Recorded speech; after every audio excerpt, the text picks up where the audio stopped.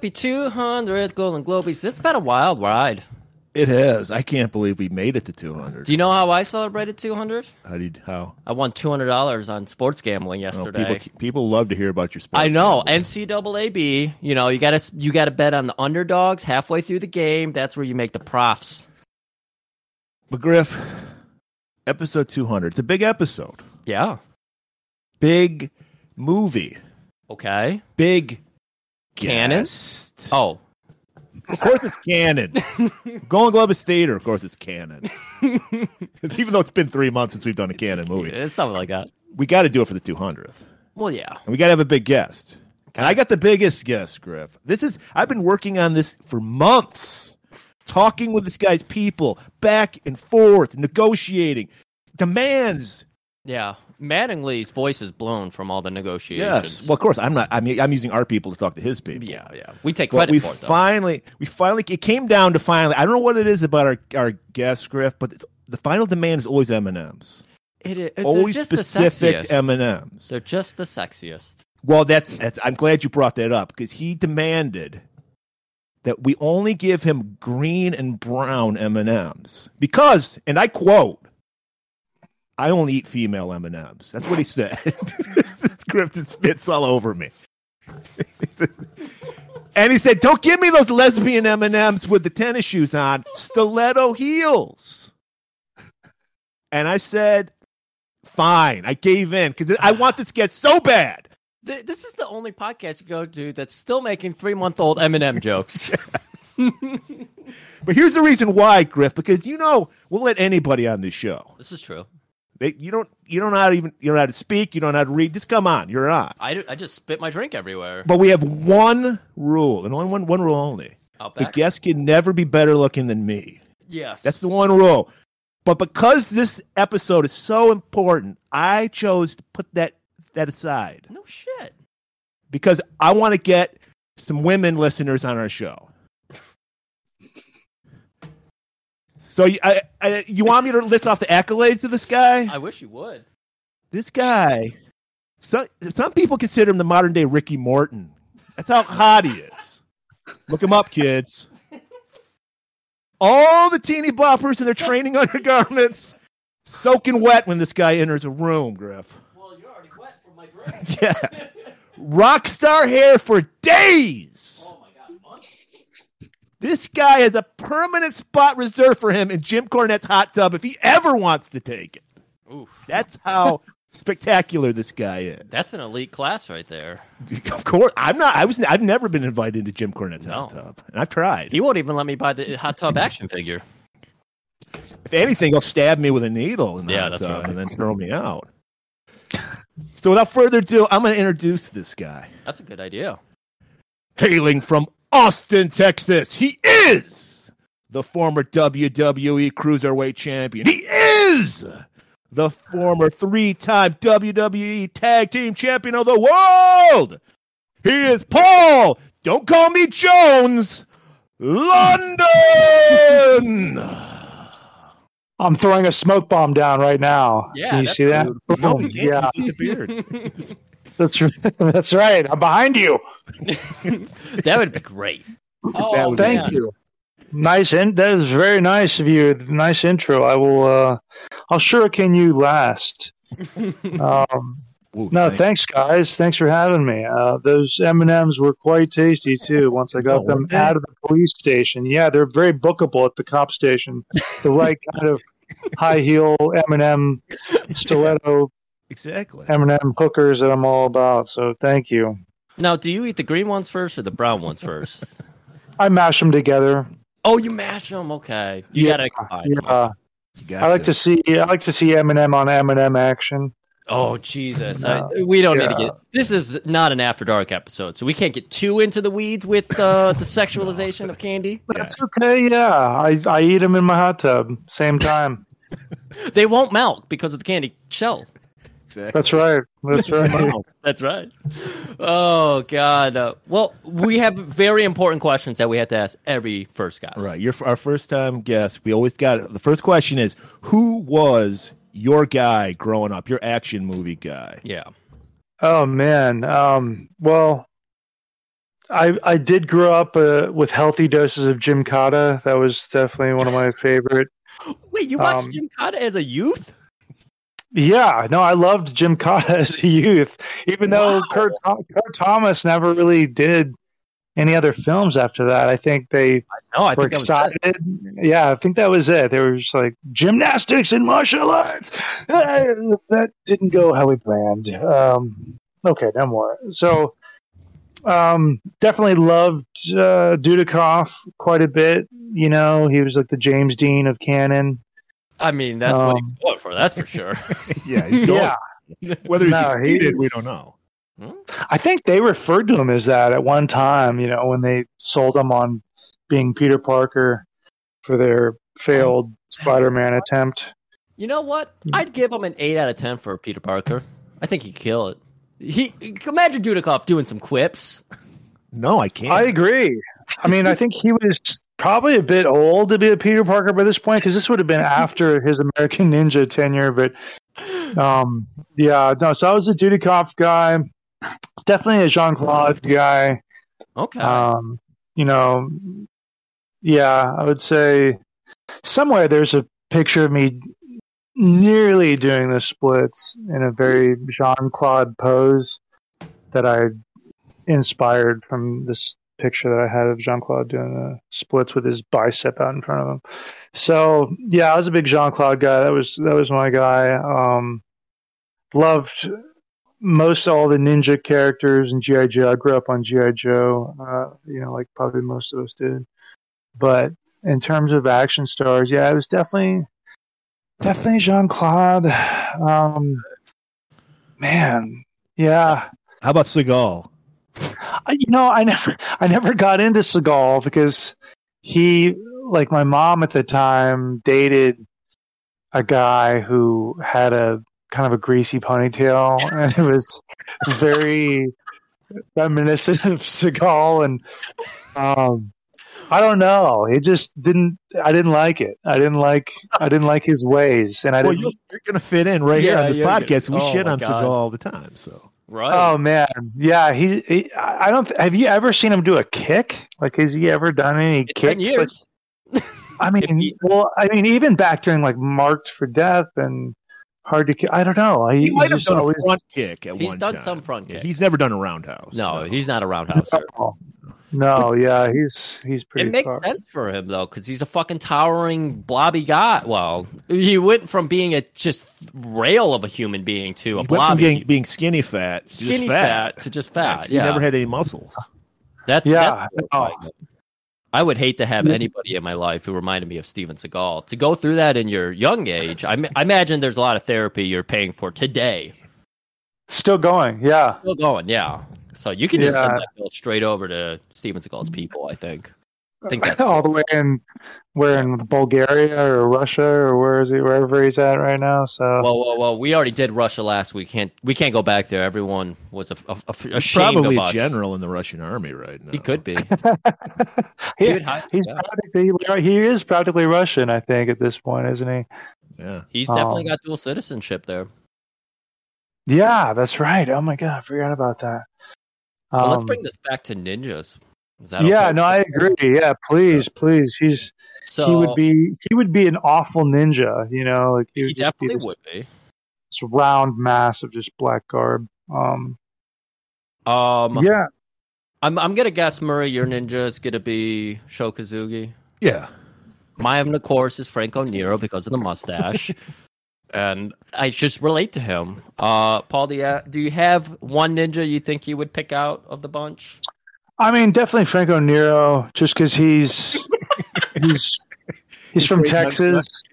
Yeah, he's Cole from Texas, man. You know, and he's you know, why from not? Texas? He's from Italy. What are you talking about? The character, man. Come on, Cole. His name's Cole because everyone in Texas is named Cole. You know, just from the ranch. That's a real American name. I'm only now putting this together. My favorite ninja movie growing up was Three Ninjas, and one of the characters' name was Cole, and I never put that together.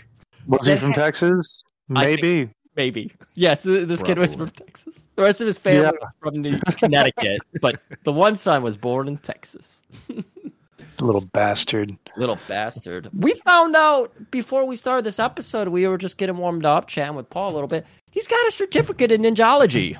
That's right. Ninjutsu. Oh, ninjutsu, excuse me. I thought he did the chemical mixing. I was back and forth. I didn't get to hear the whole conversation. It's actually a dual certificate. It's ninjology and ninjutsu.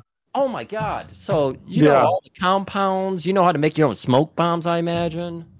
Absolutely. There's a lot of chemical warfare involved with making your own smoke bombs, poisoning people, putting the right amount of poison on your little tip ring that you can just kind of tap somebody and they'll go to sleep forever. Yeah, your gold thumbtack ring. But just don't tell Tulsi Gabbard that you have any kind of chemical compound labs going on because she'll declare war on you. Oh, no. And if she tries to, I'll put her to sleep too. Being a ninja is about being secretive, Griff. That's right. Yeah. That's right. No, I did lots of training as a kid, man. Sneaking around neighbors' houses, climbing their roofs, all sorts of ninja techniques, hiding in trees, rolls, getting the dog shit off your back when you rolled through it. Were you a ninja every Halloween? Ooh. A good amount, a good amount. And I would just wear whatever martial arts outfit I had and put some kind of rag around my face or something. I did have a ninja outfit once that I ordered from Black Belt Magazine, but I always felt that they were too, I don't know, not the best quality. I was like, I can't fight and kill people in this outfit. It'll rip like right at the crotch and then you'll see everything. So I always wanted those to be better quality. My tabby boots were well broken in. My tabby socks came in handy as well because you can't wear regular socks with your tabby boots. Oh, that's right. You have to have the... Yeah. It'll chafe the inside of your toes. Man, that's like so many ninjas too. Like the beginner ninjas. Well, you get calluses. You can get me when you're a ninja. Come on. Yeah, the pros. I don't know. You got to have that special sock, though. We actually did. Right. I have a friend who likes to wear socks with sandals in the summertime. I would kill him immediately. Oh yeah, no, that's what everybody says when they see him. Hi, Sam. He doesn't listen. But we actually were gonna order them. They make those special socks that you can order, and we were gonna get them a 30-pack where it has the split the camel toe socks. We were gonna get them a special camel toe sock. Super thoughtful. I mean, I wish most of those socks and sandal nerds would wear that because at least it would look appropriate. A little bit. Yeah, a little bit more appropriate. Instead of the goddamn hiking socks, and it's fucking terrible. Paul, am I mistaken? Are you? I hate to say this, and if you're not, I apologize. But are you a Lauren Avedon fan? Huge Lauren Avedon fan, and I don't know if that's offending anybody. I don't give a shit because the guy's awesome. But see, the thing is, I grew up on like early seasonal films and stuff. Like obviously, like No Retreat, No Surrender was incredible, but again, I liked the Jason Stillwell character, even though he left and went on to do like soap operas and stuff like that. I'm trying to remember his name, but then when I saw No Retreat, No Surrender 2, I didn't have an appreciation for Avedon at the time because I was still young and I still had part 1 well ingrained in my head, and I was so bothered that neither the main guy and Jean-Claude had come back. Apparently, the rumor was that Jean-Claude was afraid they were going to get raped by Cambodian pirates. I'm not even kidding you. And that was why he talked. God, the name's really bothering me. Why I can't remember his name. But the main lead. His name? No, nobody does. No, he's a solid actor. But he had gotten kind of like a soap opera gig on the table already, so he didn't mind not coming back. But they were both contractually obligated to come back for part 2. But looking back on it, that was the first time I saw Lauren Avedon, and I didn't know how to appreciate it because there was like machine guns and all this. It was such a departure from part 1, and that was Matthias Hughes' first film. But since, I mean, Avedon's incredible. I'm bummed that he didn't really become a bigger star. Like he turned down that PM deal that went to like Don the Dragon Wilson, and that's well documented. He had held out for like a bigger deal, and it kind of just blew up in his face, and he ended up not getting really any deal after that. So he blames himself for that. But yeah, Abaddon, are you guys? I take it y'all are not. We're not fans. He floats. What is it about? Is it that he wears his trucker cap like floating on the top of his head? On his head. He wears oversized 8-ball jackets. Like, what is his deal? He does have the nerdyisms to him, but like, and he's super emoting in certain ways, which I could see how that could turn people off. But I think that adds to the charm, man. It's like this guy's just like a big nerd. And also, if you see him, he's in an episode of Baywatch where he actually gets beat up by. We're watching Mitch Buchanan. Okay. Yeah, it's and also Kamel Krifa is in this episode, who played Tong Po in Kickboxer 4. What? Yeah, and okay. Kamel Krifa is also the he's behind the table, like he's a club guy in Double Impact who kind of leans over and looks at Chad, like the LA Jean-Claude, who's wearing like the short shorts, and he kind of looks at him like, no, I'm not sure about this, boss. He gets his neck slit by the girl, and with this, I think, or no, there's a guy with spurs. They stole this spot from Near Dark, but it's like a spin kick, and it slits the guy's throat in Double Impact. But that's Kamel Krifa who gets his neck slit, and he's in that film. But that's the same guy who's Tong Po in Kickboxer 4 with all the prosthetics.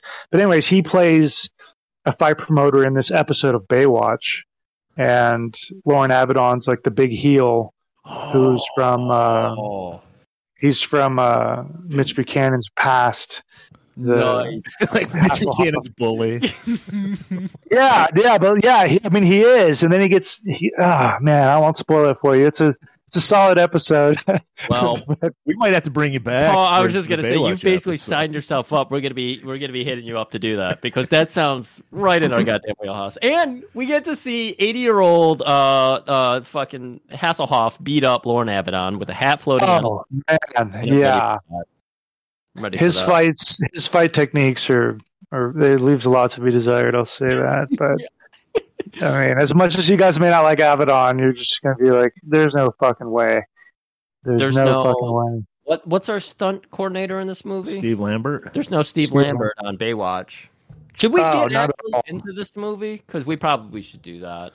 Right. We should bring it back to this movie. Don't worry, Paul. This is how it always goes. This is how it's going to go. No, I was just saying, I wish Abaddon would have played a ninja in some movie. It would have been really apt, you know. Hey Scott there, Adkins. guys, I'm a ninja. Yeah. Just Weren't we just talking about Paul Jones? I don't know. I mean, sure, he's a lovely guy in real life, but he's Right. just too much of a geek. I'm sorry. Didn't work. Get It by just it. didn't. Yeah, but He's beating up Billy Blanks. Come on. Yeah, no, nobody. that movie is badass. Come on, and King of the Kickboxers. That's one of the greatest fight scenes ever. No, we enjoyed it. Let the girl go. Inspired fucking Street Fighter characters, so that's incredible. Yeah, that's right. That's Yeah. right. DJ. DJ, God, he knows all the facts. This is great. I don't get the Abaddon thing, but it's okay. You know who should have been a bigger star too is Keith Cook. Keith, which one's that? Keith Cook plays Master Prang in Kickboxer or in King of the Kickboxers, and he's also in China O'Brien. And I want to say he plays Sub-Zero in the original in the first two, like the original OG Mortal Kombat movies. That's another one we probably have to do. But he's a huge stunt coordinator and whatnot. And I want to say Richard Norton is also another. He's a big stunt coordinator, fight choreographer now as well, who had his little shine in the sun, and Jim Cotta amongst a lot of other films. That's me bringing it back to Jim Cotta with the generic ninjas. I did not like the ninjas in Jim Cotta. They were rough, yeah. Yeah. Those were those pharmacy store generic G.I. Joe type ninjas I was talking about, where it's just such shit. Because it wasn't canon, that's why. Even though everyone, including me, thought Jim Cotta was a canon movie, not a canon movie. Right, that's so incredible. How that's why in the Golden Globes Theater podcast we do everything canon adjacent because clearly canon inspired that whole wave of action movies. Oh, yeah. yeah. Well, I think originally when we were talking, or when you were speaking with my people, that, I think I had mentioned maybe Lone Wolf McQuade, but that turns out to not have been a canon movie either, even though I think originally they were a co-producer on Lone Wolf McQuade, but that's just like Oscar-worthy compared to, I guess, most canon films. So I could see how that wasn't one of their movies, but still one of my favorites. Are you a Chuck guy? I'm actually more of a David Carradine guy in that film because it is my favorite Chuck movie. I think he definitely shows the most charisma, and his fights are much more believable, and it's more believable seeing him drive out of being buried in a Ram Charger after he drinks some beer. It's like his spinach, right? And he drives up out of the dirt. I mean, the whole movie is just so badass. It inspired the Texas Walker series. So, but seeing David Carradine really throw his kung fu form is just so badass in that movie. And he's got whatever that what's that shirt he's wearing? It's like a cardigan. He's kicking ass in a cardigan. I like the sound of that. Yeah, he's badass. But I did like Chuck a lot. Just, I don't know. I couldn't grasp as a kid being behind the heavily bearded, like hairy guys. I was much more into like the sleek, clean cut, show your ass Jean-Claude guys. Yeah. So you must really hate Billy the Cop in Ninja 3 because he's Georgianne Bastille. Oh my god! Such a nerd. Yeah, I didn't like him at all. I like how you use nerd in the Revenge of the Nerd ways, where he is a stalker, like our main character. David Carradine? No, wait, isn't he a Carradine or something? Lewis, the nerd. Robert Carradine. Robert Carradine. Yeah, Carradine's on the brain. Right. But yeah, he was a stalker too. So this is good. This comes back. The stalker in Revenge of the Nerds. He was one of them. Robert Carradine was he's the guy. Yeah, I know he's like the main nerd. Yeah, he also appears in Ghost of Mars. He was in one of our favorites, Number One with a Bullet, which we hated. I don't know that one. Oh, that's a movie for you. I thought it was. I could have swore it was a Lethal Weapon ripoff, but it came out a week before Lethal Weapon came out. But it's the crazy white guy cop Robert Carradine and the cool black cop Billy D. Williams. Mm-hmm. Nice. No, it wasn't nice. It was pretty rough. It was a rough movie. Was this supposed to be like a buddy cop type movie? Yeah. Well, Carradine plays a cop called Berserk we called him Ballsack, but it was like Barzak. I can't remember. I know they called him Berserk, and that's. And I'm like, we just saw him come off Revenge of the Nerds. He's supposed to be like this badass nut, like loose cannon. Yeah, and it's just I'm not buying it. And he's a hardcore stalker in that too. Yeah, he won't leave his. He breaks up with his wife. Valerie Bertinelli plays his wife. 2 years they've been separated. Separated for 2 years, and he still is like, you're not dating anybody. Yeah, and he threatens people that come to pick her up. It reminds me of a cop in the movie we're covering today. We're bringing it back to this movie because at some point we do need to end this. We do need to get to a trailer. We do. And we do need to spend 9 more hours. Because I'm going to talk about Sho Kosugi for like 2 hours. Yeah, we had a Kosugi episode, and we don't have many of these left. I know. This is a bittersweet episode, because as much as I love talking about our 2 favorites, Sho Kosugi and Steve James, they did so few movies that every time we do one, we're one closer to the end. So you got to save it for big moments like the big 200. Right. Yeah. Because we only, as far as I know, we only have one other Sho Kosugi movie, 9 Deaths of a Ninja, is the only one we haven't done. It's depressing. Yeah, I don't really care. Well, let's cut to it, man. I don't want to keep you from Kosugi. Okay. He's the fucking man. All right, well, let's do it.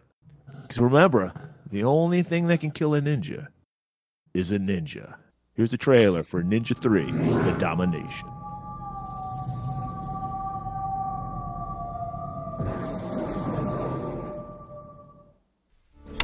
He is the most feared and powerful warrior. A ninja who breaks from ancient tradition and explodes onto America.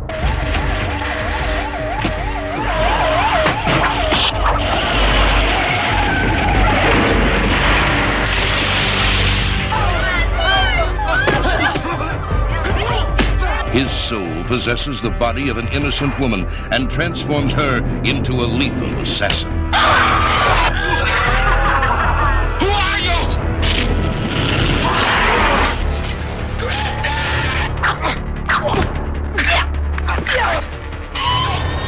I want you to help her. Only a ninja can destroy a ninja. Her only hope is Yamada, the master ninja, who has been sent to destroy him.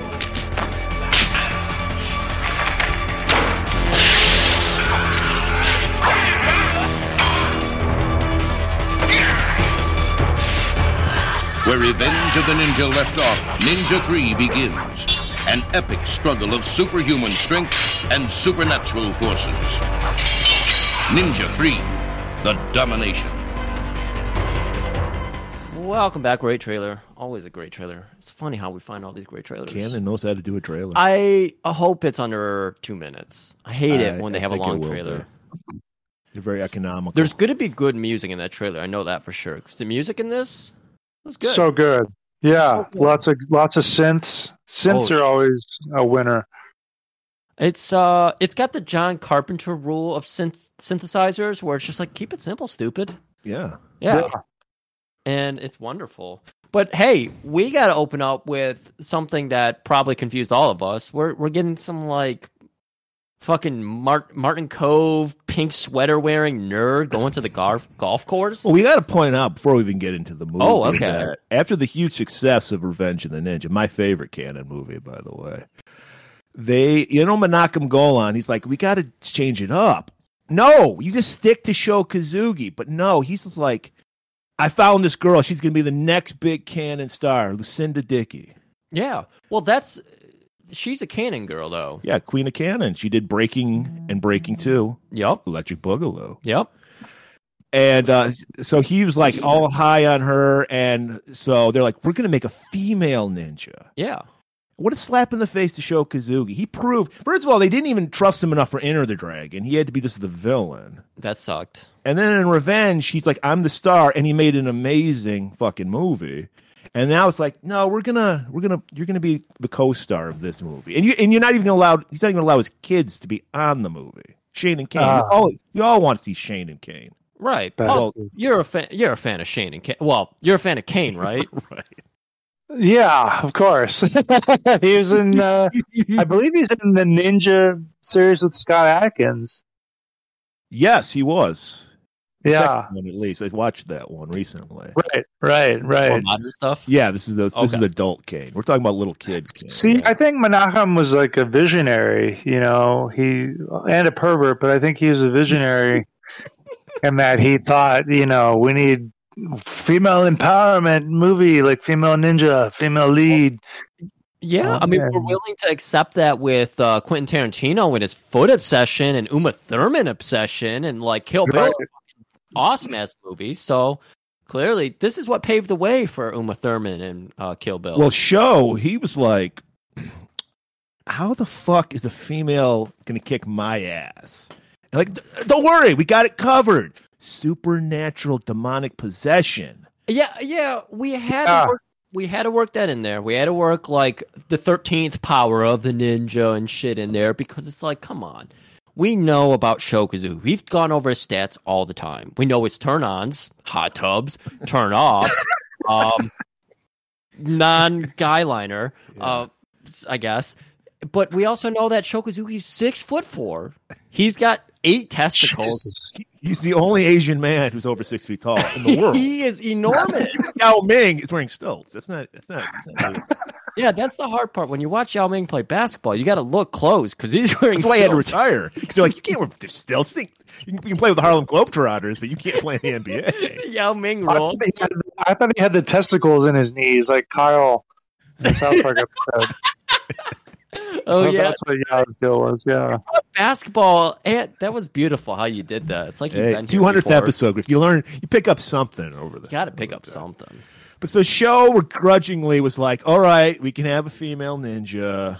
And of course, Murray sat down with Mattingly and he clockwork orange his eyes open and he watched. You didn't just IMDb our facts today. These are all Murray facts. Yeah, I was so excited to do this movie. We've been holding on to this movie for a while. Right. It's your boy's show, so you got your notepad So I made sure to listen to the director's commentary with Sam Furstenberg and stunt coordinator Steve Lambert. I'll have some little tidbits I'll throw in as we go through it. Yeah, you've got an ass load of facts. You see, I worked an ass there because we're gonna get. That's it. Yeah. Are we ready? Yeah, we're ready to go. Okay, now. so now we're opening up to our Martin Cove highfalutin limo driving sweater across the chest wearing nobody character. Right. I still don't know what his purpose was, why he was killed. I don't know. Yeah, Paul, did you catch why? No idea. Okay. I was looking for that. No, because they cut to it starts with the car driving through the desert, filmed in Phoenix and Greater Phoenix, Tucson, Glendale, Arizona. I think the original Enter the Ninja was Philippines. Then you go to Salt Lake City for part 2, Return of the Ninja. And then why not just keep heading west and get to Phoenix for this film? And so we see him driving through the desert. We see the ninja before the golf. Actually, we see the dark ninja or the black ninja. He's referred to as the black ninja, isn't he, in the credits? I think. Yeah. He was black ninja. Goes into his cave and. Fortunately, his ninja cave's right next to where he's got the golf course where he has to do his assassination. Yeah, right. And he's got the it's almost like the Fortress of Solitude for ninjas because he's got his weapons and stuff under this glowing rock. Right. He gets his weapons, he gears up, and he's like, who the first people I see, I'm going to kill them. And why not kill golfers? Because they're not athletes. They're just a bunch of rich fuckwads. Oh, Phil Mixon, you're on fucking point, dog. That's right. So, he's already in trouble. He stepped out of the recent golf tournament. Yeah, I know about these golfers because my brother met my golf. His whole family's into golf. Yeah. Well, show him this film. Yeah, so I love this because he's got an entourage to play golf. He's a very important person because he has bodyguards. Yeah, it's a limousine. I didn't get it. I don't know what the target was other than just like you said, it's an assassin. But see, you would think an assassin would need to have a motive behind who they're assassinating. So that completely slipped by me as well. I'm glad I'm not the only one. I don't think the writer of the movie knows what this guy was. I will point out, okay, there is a line in this movie, I forget, it's a total throwaway line that plays into the plot, so it's somehow a throwaway that plays in the plot, but he does say, he went after this guy who's of this importance. I don't remember what that important. I think he was the president or vice president of some company. Okay. But that doesn't play a huge role, obviously, in this movie because he's not going up against Silver Shamrock or some shit like that. And it wasn't like a senator's son. But you obviously know this guy's highfalutin. He's got the girlfriend in the fucking purple with no bra on, so you know he's important. Right. And he's got a sweater across his chest. Yeah.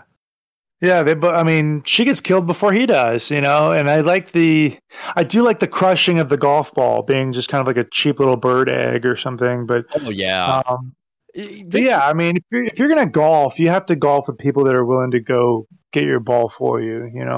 Not just some normal lackey. What do they call the golf seconds? What are those guys? Caddies. Thank you. You can tell. I pay attention to golf. Oh yeah, they got very powerful hand wedges. I'll say that. I'm more of a mini golfer. That's as far as I go, man. That's. If they had redone this scene like mini golf style, that would have been pretty badass. You could have had him pop out of the windmill. That just shows you how innovative Sam Furstenberg is. Have you ever seen a ninja attack on a golf course? This looks like a fucking jackass setup, He had an air horn and blown it. Yeah. But instead what we're getting is the guy fucking drives like a wuss. He can't hit the ball very well, so it shanks it into the woods. And there we have our ninja. We just saw him fresh out of the cave that is somehow there, very... maybe it's so mystical the cave travels wherever he goes. I mean, we are bringing a lot of mysticism into this movie. Yeah. Because we're going deep into the powers of the ninja. Exactly. That's why I said the 13th power of the ninja, because we know of the 9, And Right. we've taught our audience all about the 9, but now we're like into some weird cave territory. Yeah, there's at least 47 powers of the ninja. There's got to be. Like, this isn't gore. It's like We're talking Scientology. ninjas. You have to like go to each new level. Oh, so Yeah. the Black Ninja paid a lot. Yeah. Okay. That's why he's assassinating people. You got to make money. All right, of course. So as he shanks his ball into the woods, of course, he's not going to go get it. He's got to impress his lady with him. Tyler, I'm going to call him. That's kind of a highfalutin name, right? Tyler? Absolutely, yeah. I thought it douche? was Tyler. He looked like that's a very golf douche name. Yeah, it just reminds me of like that Wonder Shows an episode where the perfect kid, Tyler. Yeah, Tyler. Of course, Paul knows about Wonder Shows too. Love Wonder Shows it, man.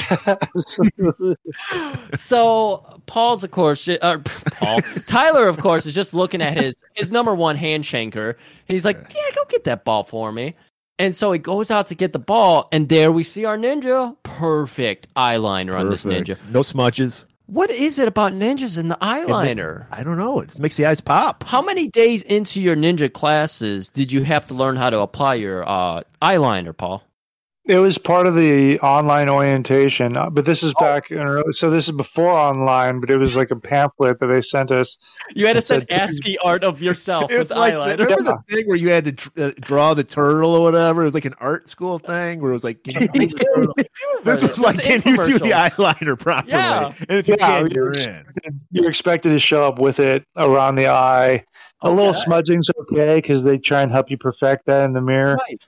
But, and then you start working on your wings that go out kind of the side of the eye there. So it's got several meanings behind it, intimidation being one of them. But it's similar to football players as well with the black under their eye. That makes sense, yeah. Yeah. It's actually a light reflector at the same time, too. A lot of people don't know that. I would recommend you guys try it. Putting the eyeliner on and then going out into the sun and seeing the way people look at you, it's definitely intimidating and will definitely keep the shine out of your eyes. That's how I go on dates. I put on the eyeliner just to intimidate. Is that it? Yeah. It was working me. It's a straight alpha male move. It's a straight alpha male move. It worked clearly. No, it's a good one. It's a good one. It's very underrated.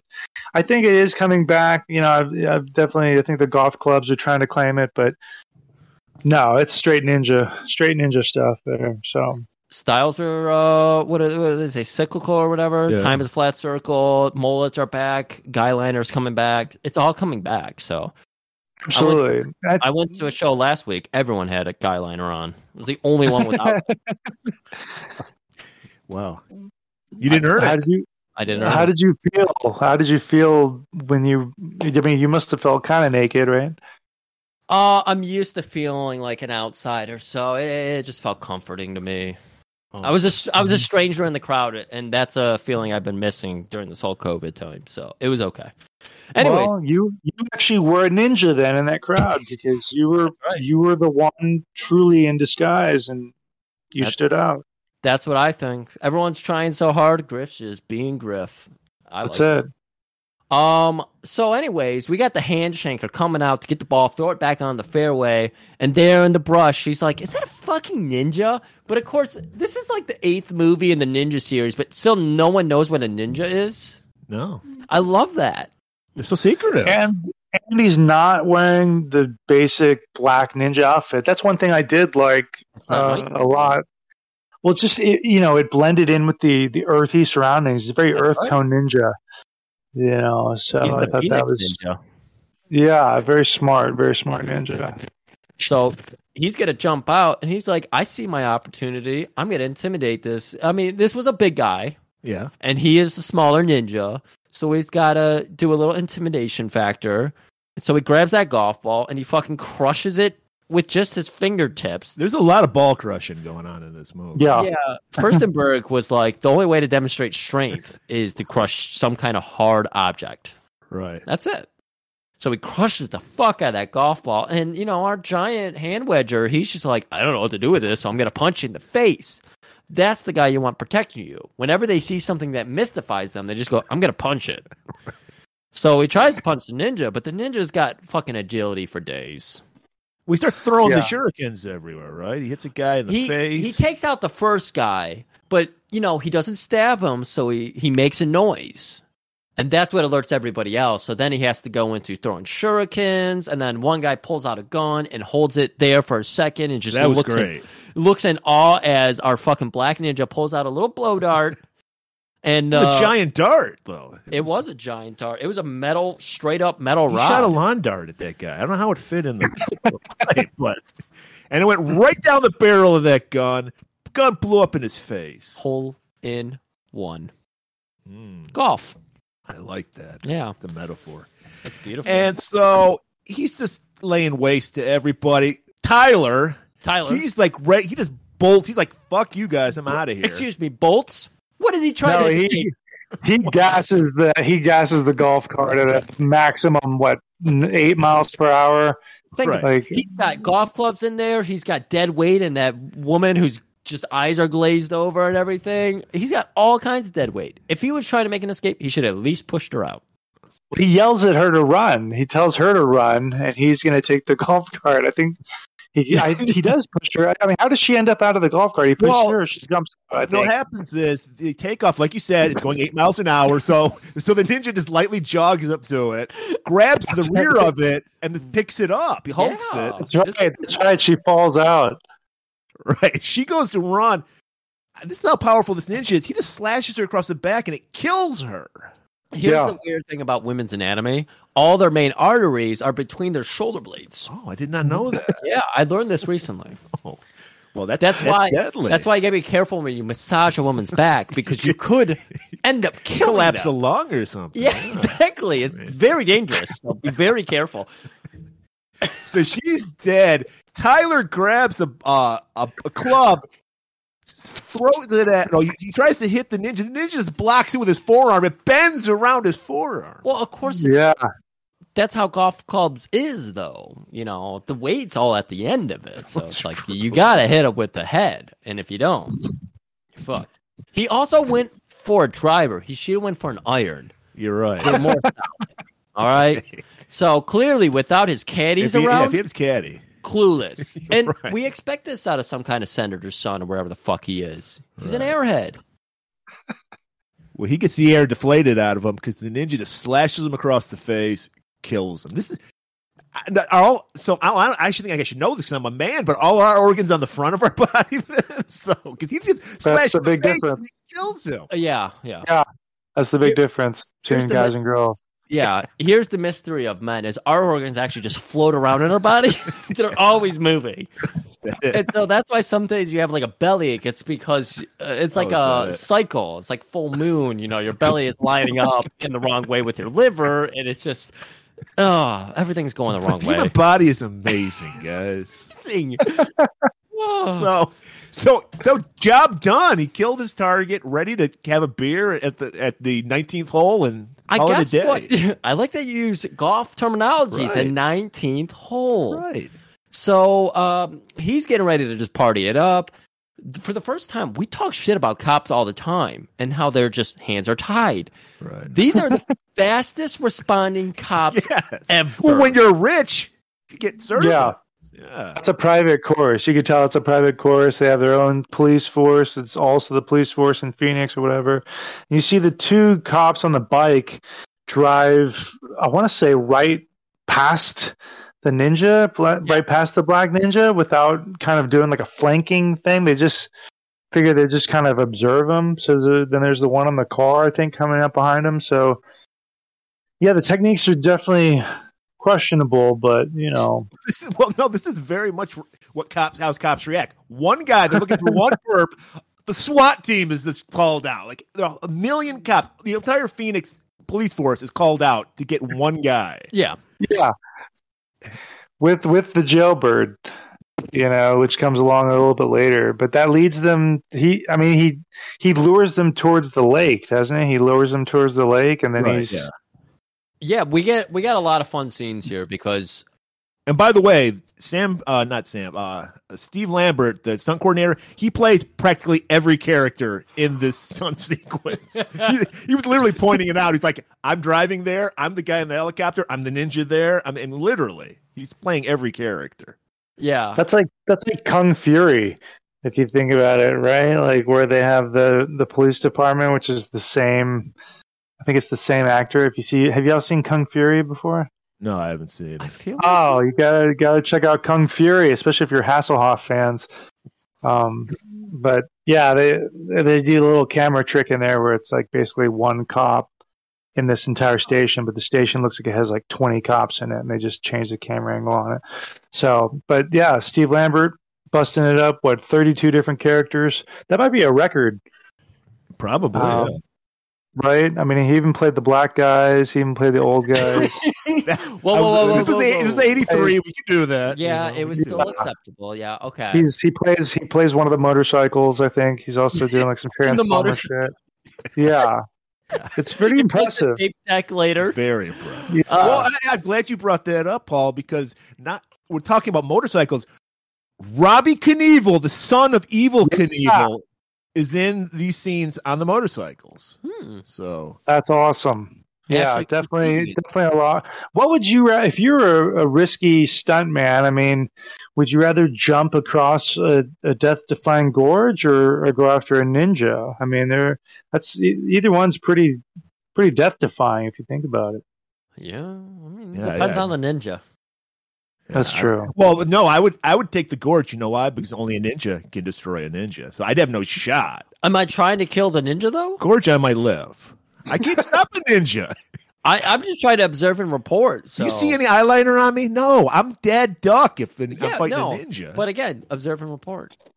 So we get a nice moment here, and I know all about golf courses and the back roads because I used to work on a private golf course. Wow. This is very true. From age 17 to 19, I worked as a private groundskeeper. And so he's on the back roads here, and there's always back roads at a golf course. And he's just on a straight old runway. So the black ninjas, he's in trouble here because cops bearing down on him. And I don't know if you know this about cars. They're faster than ninjas. So the car catches up to him, but the ninja, of course, has ninja agility. So he jumps, does a couple flips.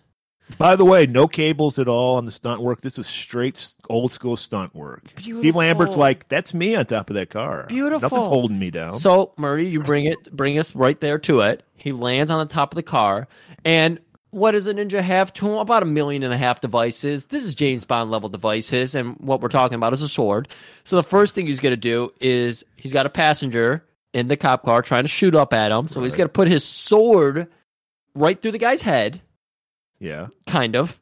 Well, I think the cop shoots up, doesn't it? Because that's what you would do as a cop. You would shoot through the roof of your own car. Right. To get the guy above you.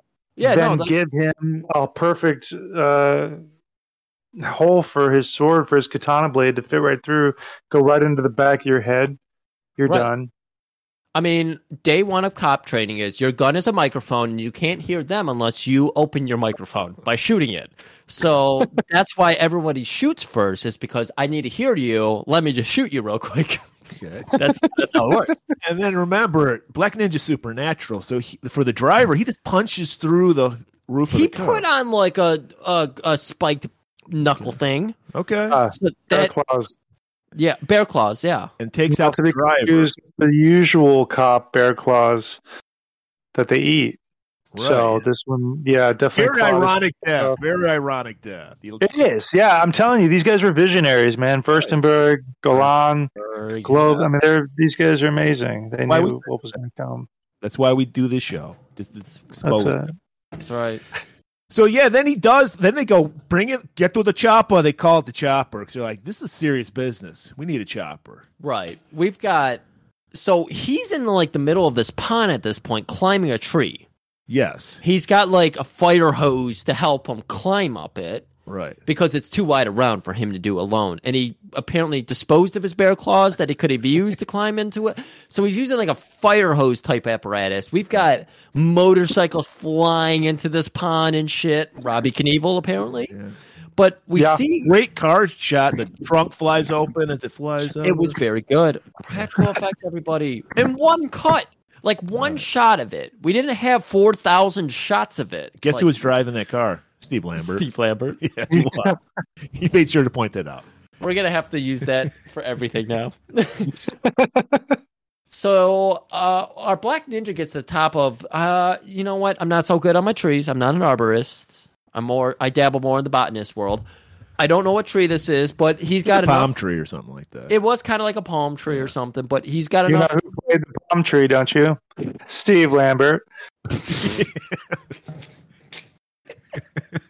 Playing the role of palm tree, Steve Lambert. That's right. If you And it's amazing because he's also playing the helicopter. It's like, how did he do that?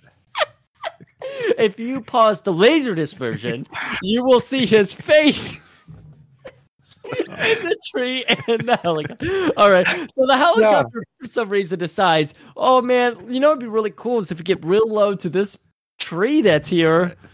Just happens. Falls right into the Black Ninja's trap. Yeah. Okay. Did you get through this in your double master level of ninjutsu where you learned demonic ninja, like, mind control? It was part of the patience lesson. They said, if you find yourself inside of a Steve Lambert-esque palm tree, just wait for the chopper to arrive closer to you because they will be curious. It's almost like when somebody gets killed in a movie and they have to walk up to them to make sure that they're dead. This is similar. Yeah, it's part of that evasive, it's called playing possum. That's what the Americans call it. So in ninjutsu, it's just called patience. And so here came the helicopter. Yeah, they taught us all sorts of stuff like that, especially when we're out in the paintball parks. If you get hit with paintball, just lay there, pretend to be dead. Here he comes, then kill them with the bear claw, katana blade, shuriken, whatever you want to do, and then hide in a cactus. And so, Wait. that was like second week education. Second week? Jesus Christ. This is like Force Awakens Jedi level of just like, it's actually really easy to be a Jedi, to be a ninja. Oh, it takes a lot of practice. Especially if you still live at home or something and your parents come up to wake you up for bed. You play dead in your bed when they're yelling for you to wake up.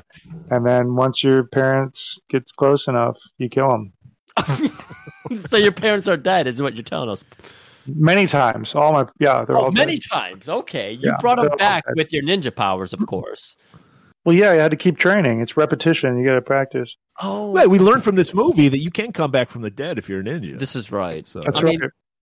What I'm hearing is it takes Ron Garvin level dedication, maybe 2-3 hours a week. That's it. So the chopper comes near the Real ninja. low. Ninja jumps, grabs the bottom of it. Steve Lambert hanging from this thing. No cables, no wires. It's just Steve Lambert hanging from a fucking chopper 40 feet in the air. I can't imagine the kind of wind viscosity that's happening here. He's just like cool with it. Well, his whole attitude is like, there's 8 feet of water there. That's all I need. That's all he needs. Yeah. We've seen Robbie Evil jump into it. Right. It's no big deal. So what are you going to do when your hands are full and you're hanging from a chopper? Well, you just put the shuriken in your toe boots. This is good. That's what they're there for. Tabby Right. boots. That's what they're designed for. I mean, like if two separate hands. if demonic mind control was second week, I imagine this was first week. Yeah, no, they expect you to come in with that majority. If you're going to wear the tabbies, then because once you have tabby boots on, you basically have 4 hands. Right, of course. Yeah, you're like a chimpanzee. As long as you have the right socks on, too. Right. Yes. Yeah, that's all about the tabby socks. So keep the shuriken in between your toes. And you could throw them. I mean, I could throw a tabby with the shuriken in it. I could throw the shuriken well over those mountains over there easily. God. So, oh. so this was a real basic maneuver that he uses to shuriken I think there's one. Is there 2 gunmen, or he gets the helicopter pilot first inside the chopper? And there is one gun played by Steve Lambert. Yes. And he gets thrown out, I think. And then the guy driving the chopper gets the shuriken to the face, right? Also Steve Lambert, yes. Also, yeah. I thought what happened was the gunman who was just there and roaming around, I thought he got the shuriken, the tabby shuriken, and I thought the driver got like a screwdriver through his skull. I don't Yeah, like a little tonfa knife or something, I think, in the side of his head. Yeah. And then there's, I mean, realistically, any of the guys who just got thrown into the water but were dead somehow, they got it off pretty easily, right? Because they didn't get stuck with anything. I was trying to think. There was like a couple guys who just got the water treatment. And I thought, well, they got spared because that's, you want to fucking just kill them all, man. But throwing them into the water is something else there. I didn't understand that. There was one guy who didn't get anything. He just got thrown into the water, but he's dead. I guess he knew that he couldn't swim, so fuck him. He isn't trained. The impact. Well, that's why he's a helicopter cop. He's like, I can't swim. Helicopter. That's cop. right. That's it kind of reminded me of that scene in like Jaws 2. The helicopter comes down close enough to the water for the shark to like come up, and I mean, might have inspired this scene, but it was, I don't know why it was very reminiscent of that. So. You know how awesome this would be if a shark was in this pond. I caught okay one with of that. the cops. I'd be okay with that. Yeah, swallowed it whole. That'd be awesome. A shark with a tabby tail. Shark with eyeliner on. Yeah. Oh my god, Yes. shark liner? Waterproof shark liner. No. So, like, when you've killed everybody in the chopper, it's time to get off the chopper because nobody's flying it anymore. Right, So and you you just- got an underneath you. The dead man's flying it, and you have to get the wobbly flying.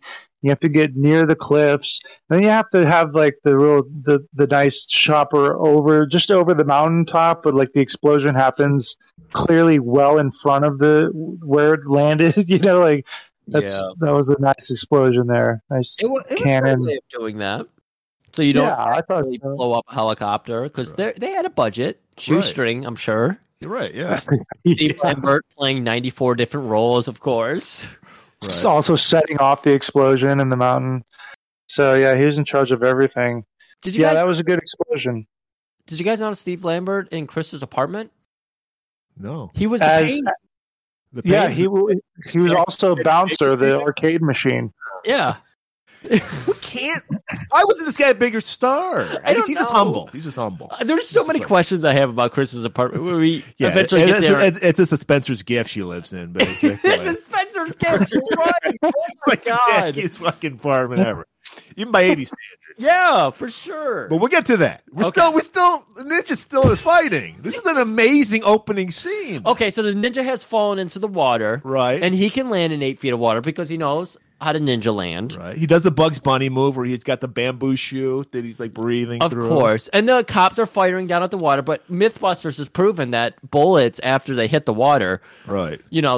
they just can't do any more damage anymore. Right. So he wades through the water, he gets to another like back area, and again, I worked on private courses. There's all kinds of back. No, he actually, not only was he breathing through that bamboo chute, he had a dart set. So he comes out and shoots a cop with a dart with that bamboo chute. Okay. And then he starts taking off. He gets into the back area where you test out the green mowers because you have to have a very specific lawnmower for the greens. Oh, I That's bet, what yeah. I used to cut. Oh, wow. Very heavy. I was not very good at it. Okay. And I'm surprised that I didn't get fired because I'm waking up at 18-year-olds.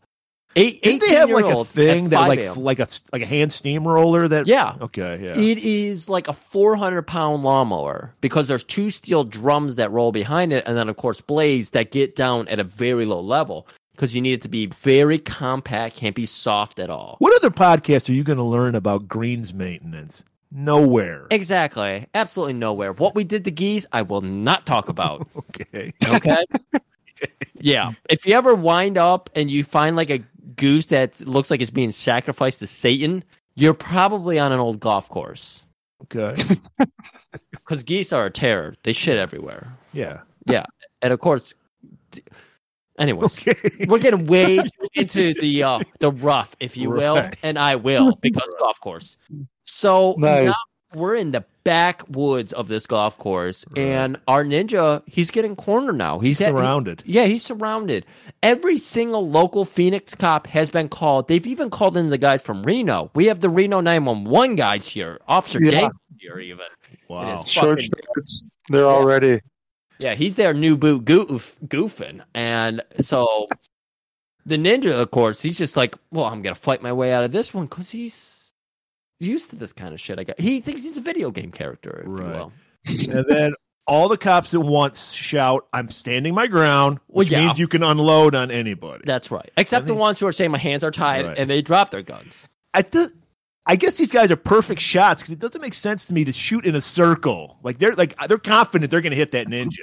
They are. And they do. Yeah, and there's no surrounding shots. There's no missed shots that hit your, there's no friendly fire, I guess, right? This thing. Right. So he's full of shurikens. He's full of, does he do I think he does a smoke bomb somewhere in here. He does. Yes, he does. Well, first he plays dead. Yes. He pulls a Paul London going to bed. That's it. He plays dead. And then they go to check on him. And Paul just said, you don't check on a dead body, man. You just let it lie. Paul had to stay up somehow to watch Baywatch nights. Right. Yes. That's right. My favorite. He's all tucked in. Smoke bomb. I would think after killing your parents, you would not be allowed to watch Baywatch nights. That would be resurrect them a million times. Who's going to tell me no? So he gets up, kills a couple more cops. That's their thing to start shooting again. So he starts firing at him again, and then he throws the smoke bomb. Mm-hmm. And then it's like he's gone. Only thing that's left is his mask. Right. It's very interesting because we learn about another power of the ninja. To spin like a top and bury yourself underground. Right. Yes. Yeah, that was third week training. Wow, third week. I thought that would be at least fourth or fifth. After mind control, you learn how to screw yourself into the ground. That's right. They just recommend that you don't do it in cement, but other than that, any other surface will work. They start you with sand and they work your way up. Yeah. Now, is it peanuts? I imagine, like riding a bike, it's difficult to learn how to stop. So maybe you end up going too far, and the pressure gets to you, and you don't know how to get out, and then you panic, and then you suffocate and die. That's why you learn patience. That's right, patience. You wait until a phone employee or somebody nearby might hear your calls and cries for despair, or might see your mask that came off. Because the cops are immediately just like, closed, case is closed. Case is closed. So they just leave. You do hear them all mutter, case is closed, case is closed, case is closed. Right. This is good. Glad I don't have to do the paperwork. I'm worried for all of our beginning ninjas because we don't really use telephone lines anymore. We use satellites and cell phones. So what's going to happen if they burrow too far underground? There's no fucking telecommunications pole experts to be there. I don't know. I don't want to live in that world. I don't want to live in that world, but we're in this world. Right. So once they leave, he's just literally like an inch underneath the ground. Yeah. He knows how to drill. Right. So he gets up, and like Paul said, you see this. Look. So far, I'm totally in. I believe everything in this movie could happen. And then they show me a woman working on a telephone pole, and I'm totally taken out of the situation. I'm like, that's not possible. Completely threw me off as well. That was a bit weird. That's a man's job, okay? So I'm like, what's going on? So I'm just taken out of it. But I agreed to suspend my disbelief. And I go, a woman can work on a woman can work on a pole. We all know that. This is all I wanted. I want to suspend my disbelief. I want to get in the movie logic. I want to get in the movie world, even though their ninja logic is perfect. Was that you? Mm-hmm. Oh, okay. I thought something terrifying happened. No. We are on 8 Mile, so it could have been shots firing overhead. We literally are. We're literally 100 yards away from the most famous street in Detroit, 8 Mile. 8 Mile. This is very nice. So, yeah, she spots him. She's on the telephone pole. She sees a man staggering. Can I point out a piece of great filmmaking though right here? Because this is like, not to interrupt you, but the foreshadowing of her with the spikes that the telephone pole people climb with around her boots. You know what I'm talking about? When she's we call that foreshadowing, right? Yeah, there's a lot of. What are they called? Back to foreshadow. Yeah. It's necessary on this show. Yeah, because she's already got that experience climbing up these poles, so right. I thought very sneaky, Mr. Furstenberg, master of ninja films. Right. So this is where we see our star, Lucinda Dickey, Queen of Cannon. I want to point out, this movie came out after Breaking, but it was actually filmed before, which is why she has long hair in this movie and she Yeah. has short hair in Breaking. We must beat Street. Excuse me. Well, yeah, because you're the story. Breaking was from conception to in the theaters. It was like 6 weeks for Breaking. Yeah. Literally. Breaking One. Yeah, because I heard Breaking One. I heard Golden Globe was heard of another dancing movie. This was in one of those canon documentaries or whatever. Yeah. Orion was making Beat Street. Okay, because I knew there was another movie that was coming out, and they were like, "Nope, we got to beat him to it." Well, yeah, you had to, because I remember. I'm old enough to remember when breakdancing was like really huge, and Right. it was like by '86 it was over. It was done. Nobody cared. Flash you in had the to pan? get that shit out. Yeah, just like Again. the new Streets. No Retreat, No Surrender have its little breakdancing nod to it. But you guys have been mispronouncing it. It's break in. Okay, there's no G on the end, so let's clean that up. Right. It's the Midwest. Sorry, that's our Midwest accent. Yeah. We add letters to everything. Like if you ever hear us pronounce like our local grocery store Meijer, we always say Myers, Kroger's, Fresh Times, Trader Joe's. Not bad. I'm Yeah. learning. That's okay. I mean, if you I've were never said Kmart's though. I've heard people say it, but I've never said that one. I say Kmart's, Yeah. that's what my grandma used to say. That's how I learned how to say it. Yeah. But okay. Got to go there and put some shit on layaway. It's not So- layaways. Layaway. You're right. Right. God. So Picking she's it up. a good person. She's like, I have to help this man. There's a ninja in need. So she climbs down, and then he starts attacking her. Right. Well, he looks in her eyes. He starts trying to do the mesmerizing ninja shit on her, right? Well, he's got the Yeah. guyliner on, of course. Yeah. Ninja seduction. Yep. Yeah, of course. Which week of training was that? That's day one. Day one. Ninja Okay, of seduction. course. Yeah. Right. Does it That's how only they work? get you. That's how they get you in the class. How exactly does that work? Is it just someone you're attracted to, or is it anybody you need to seduce? It's eye contact, and you look through the pupils, and you can see deep into their soul whether they're worth being seduced or whether you need to kill them right away. Oh, okay. So it's just anybody then. Yeah, so he saw something within her. It was probably the way she was climbing the pole, hence the foreshadowing. He said, oh, she's already got some experience.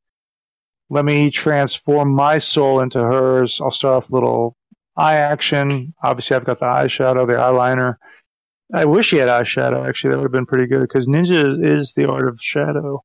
So, brings her in, seduces her with the eyes, and then dies basically right in front of her, but not before transferring his breath and essence into Christy, or Chris, or however her name was. Was Christy, or was it Chrissy? Christy. You really hit on a line of poetry there. Seduce with the eyes and die. That's it. He Yeah. So, and then did he hand her the sword, or she took it? I think it's right there, right? No, The katana. This is what the Black Ninja is all about. So at first she confronts him, and he's all crazy, and she jumps back and everything, and she's running that's right. away.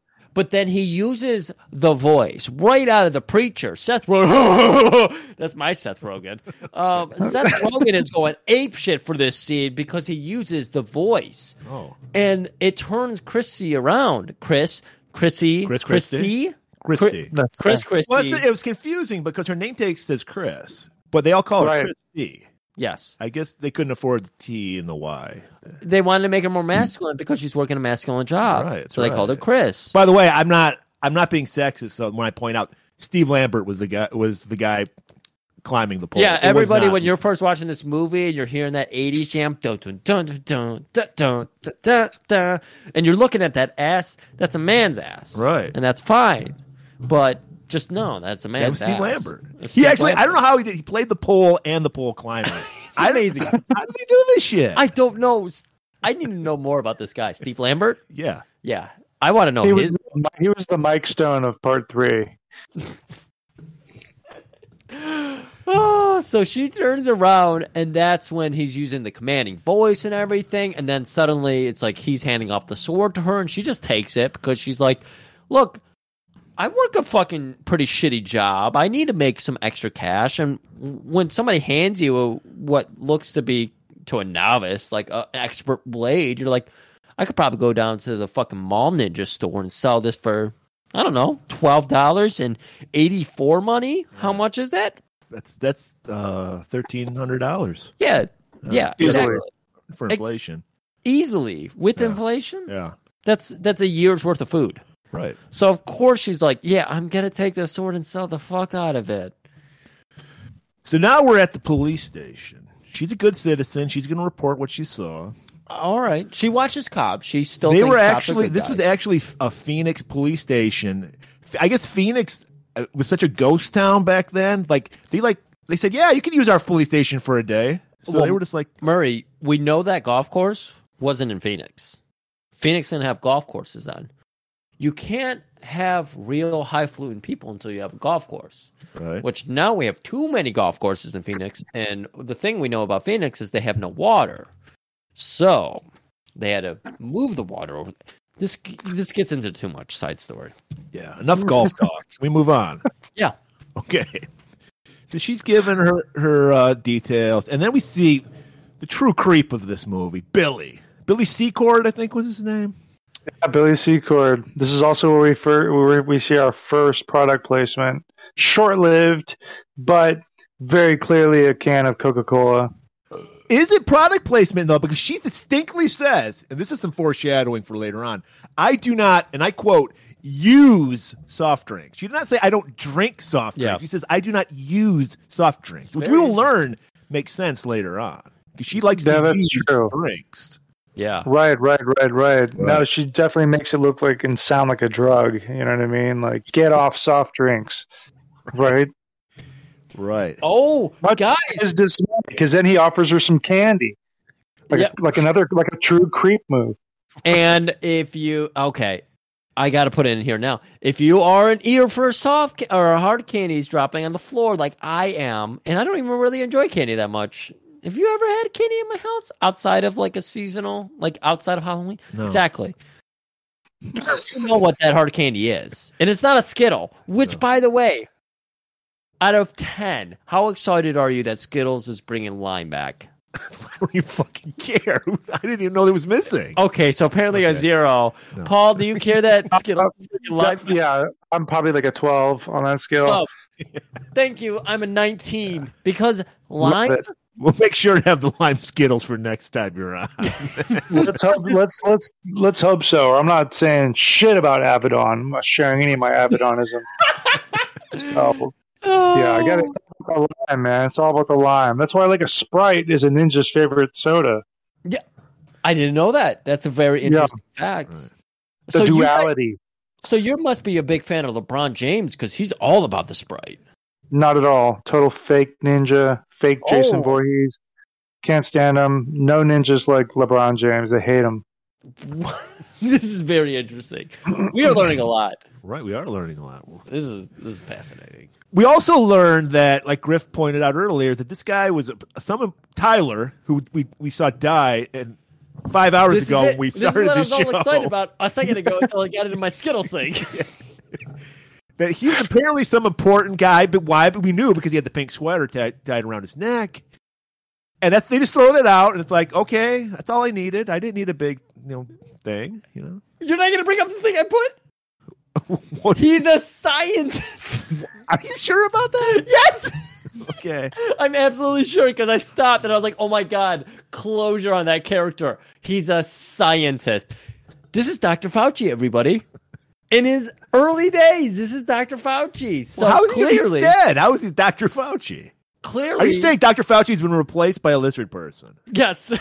Okay. And is there any other science mention in this? I don't remember there being any other science subplot or anything. No, there isn't. But it makes perfect sense because it's the ancient battle between magic and science. Exactly. So He would have made more sense as like a clergyman or somebody that could do like exorcisms or something like. It would have. Yeah, a scientist. Oh, that would have made a lot more sense. Like the one he person. was a Christian scientist. How about that? Oh, Okay, cool. I like that. Christian science. Okay. there we Good. go. So they just throw that away. It's like this is a canon movie. We don't need to know why he was killed. He's a scientist. Move on. Let's get some cool ninja shit. So like you said, Billy, like his next move after the Coke move, is the Eminem move. Well, okay, no, sorry. So here's the thing: Chris has figured out that nothing good is going to happen here. They're not going to figure out who the ninja is. They're not going to figure out what happened here today. So she's like, I'm fucking done with this place. Because Billy comes over and he's like popping buttons off his shirt. He's trying to expose that fucking burly ass chest of his. He's like, I'm the brawny man. I'm the man of your dreams. I can get you a soft drink. I can get you that cola. I can get you that coffee. And she's like, okay, I'm done. I mean, she is wearing no bra, a white fucking sweated up wife beater, and just like her little pole hiking pants with the fucking attachments still. She still has the attachments on. So she's like, I'm getting the fuck out of here. I'm going home. I don't want to. She even says I'm not into cops or not into police, or she makes a very. She's a cab, yeah. She's all about that. All cucumbers are bountiful lifestyle. So she's like, I didn't want to be here. I'm here, and I can see why I didn't want to be here. I'm getting the fuck out of here. And that's when this fucking goon comes over. Billy. Of course his name's Billy. You know, the only name I think of when I hear the name Billy is Lou Ferrigno in Cage. And I will not say what kind of character Lou Ferrigno in Cage plays. Go listen to our episode on it. Please do. And so he comes over. Hey, can I take you on a date? I'll get you a cheeseburger. And she's like, I don't eat cheeseburgers. I don't use soft drinks. And then he's like, I got some candy in my pocket. And then you hear... Great Foley. Yes. Steve Lambert did the Foley work on the scene. He not only was the M&Ms, but he did the recording. Yes. So, Murray, what were those candies? Those hard-shelled candies? Of course, they were green and brown M&Ms, the sexiest of all M&Ms. We've learned that at the beginning of this episode from yesterday. He thought he was going to fucking win a woman over by dropping green and brown M&Ms. It didn't work. Amateur move. What M&Ms do you drop to seduce a woman, Paul? Yellow. There you go. No explanation. Yellow. Just yellow. And if you really try to lure them, you put the peanut in there. But you have to put it in yourself. Everything makes sense about that because yellow is the kind of clumsy one, the funny one, and the charming one. Whereas, his friend, the red one, was the asshole. So it's like, no, you don't want that. I never knew M&M's had gender, so everyone got like pissed off about it. I'm like, who the fuck cares? Fox News taught me that America's civilization is based on M&M's. So now we cut to apparently a telephone operator doesn't pay the bills because she's also a part-time aerobics instructor. So she's getting ready for her second job. Well, she pulls herself up by her... She goes to her home. Her apartment is a Spencer's gift shop. Okay, no. She's living the greatest fucking lifestyle ever. If I could do this, I would. I would own a factory, an abandoned factory, which we talk about a lot in this podcast. Abandoned Sparks factory. That she has furnished and turned into her own home. Come on. I would definitely live in this place. She does have a badass apartment. She has the payphone, the payphone built in the wall. Oh. I think it's like an air conditioning vent or something built on top of her refrigerator. She has a sousaphone hanging on the wall, dude, in case she just wants to play the tuba. Yeah. And then she's got that, it is the 80s, so you got to have that tacky Patrick Nagel painting of the woman on an easel, not even hanging on a wall. Right. Yeah. It's nice eye. It's a wild apartment. But this is also get a failed product placement, isn't it, with the arcade box, the bouncer arcade box? You want to tell that story? I think that's in the notes on the DVD. I don't even know about notes. I don't even know. All I know is Steve Lambert is playing the role of the video game. Yeah, Bouncer was, I guess it was a game that never came out, but they provided them with the Bouncer arcade box and then decided not to release the arcade game. So a lot of people were looking for the arcade box for Bouncer, thinking that this was like a real game, and it was intended to be, but just never got released. Thanks to Steve Lambert. He's like, I can't be in arcades nationwide. I can only be in one place at one time. I'm one Steve Lambert. Yeah, it's just true. Yeah, I can only be one Steve Nagel painting. I can only be one telephone pole. I can only be one bouncer. So she's got to get ready. She's got her job. Her friend's there, and she notices the Black Ninja katana, and she's like, "When did you add this tacky shit to your apartment?" Like she knows there's like a million things in this fucking apartment. Yeah. She's like, she notices. She's been in this apartment a million times, right? And she's looking at that blade, she's unsheathing it and everything, and it's just, this sword has an awe to it. So she's just like drawn into it. Thank the fucking maker, though. The phone rings. And so she's like, hey, I'm going to answer the phone for you, because she's the Saganaki cockblock type. So she answers the phone, and she's like, hello, this is an anti-penal colony. She's trying to really, like, cockblock. Good, because who's on the line? Billy. It's fucking Billy. I think you can get fired for doing this. He's like got her fucking address, her phone number. He's harassing the shit. In the 80s. Come on. You can get away with this in the 80s. There's no regulation. Right. Okay, this is very true, because in the 90s, there was a Seinfeld episode where Jerry got a girl's number off a fucking AIDS charity run list, and it was a big taboo. But in the 80s, it's just like, no, that's fine. That's fucking cool. Cops use every advantage you can to get in a lady's pants. Right. Especially if no means yes, man. This is the 80s. All right. So he's just like, I'm just not working hard enough is basically what Billy is thinking. I got to hustle a little harder, get a little bit more tinny voice, really hit that sting right now before I can get in a woman's pants. So, I don't remember. Did Chrissy to shut him down? She's just like, no, I'm not into it. I don't think cops. She's like, what the fuck? You got my phone? No, this is she's a little more flirty, though, the way she does it this time. It's not so much a straight, it's like a more playful no. Yellow M&Ms are working, guys. Those yellow M&Ms are working. She likes the chase. She really does. She likes that there's a man so horny for her that he's willing to break every fucking normality to get her. So she's like, well, I will be teaching a course down at the fucking Gold's Gym. I mean, it's no big deal. I'm only the lead instructor. We only have a bunch of redneck perverts working out right behind us. That's my favorite part of this gym is the muscly, like, lineman guys, like, right there in range, just staring at them. One of them was, like, Keith Jagger or whatever. Keith Jagger, yeah. That's the guy, right? Mick Jagger, the Rolling Stones. He wants to pay red. We got a great montage. We get that great Body Shop song playing. We're all ready to fucking work out. Body Rock? Yeah. Body Shop. Body Shop. And everybody's just sweaty and having a good time. Then we see, lurking in the background, fucking Billy with his shirt that says ballet on it, for Christ's sake. Oh, boy. He's trying to come off sensitive. He's like, I know. Here's my move. I'm going to be a sensitive guy. I'm going to wear a ballet shirt, and I'm going to do aerobics. Now, I got a question about these shorts, because these shorts are coming back in. And you know what? I like that. I like that dudes are getting into the shorter shorts. Like Lemmy used to say, I'm not wearing pants. You're wearing pants. I'm wearing shorts. Because apparently Lemmy used to wear really short shorts. Yeah, you wear cutoffs. Yeah. And no, it's not a good look. It's a good look on women. It's not a good look on guys. I don't want to see guys coming back with short shorts. No, let's stop that. All right. It ends up working in Secord's favor, though, in Billy's favor. I mean, she tells everyone to kind of take a rest, or no, actually, before she says that, he just starts laying down on the ground.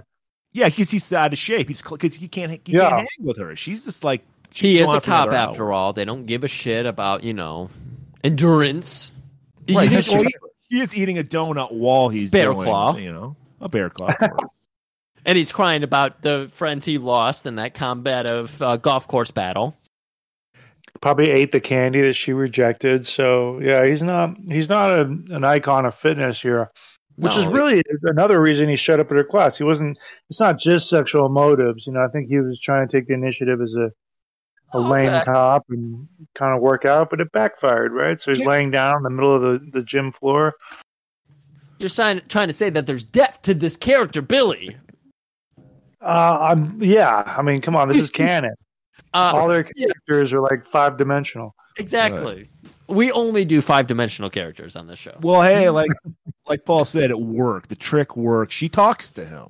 Yeah, because the class is finished. Everybody is exhausted, except Chris, of course. No, she's fresh as a daisy. She's working out all the time. Right.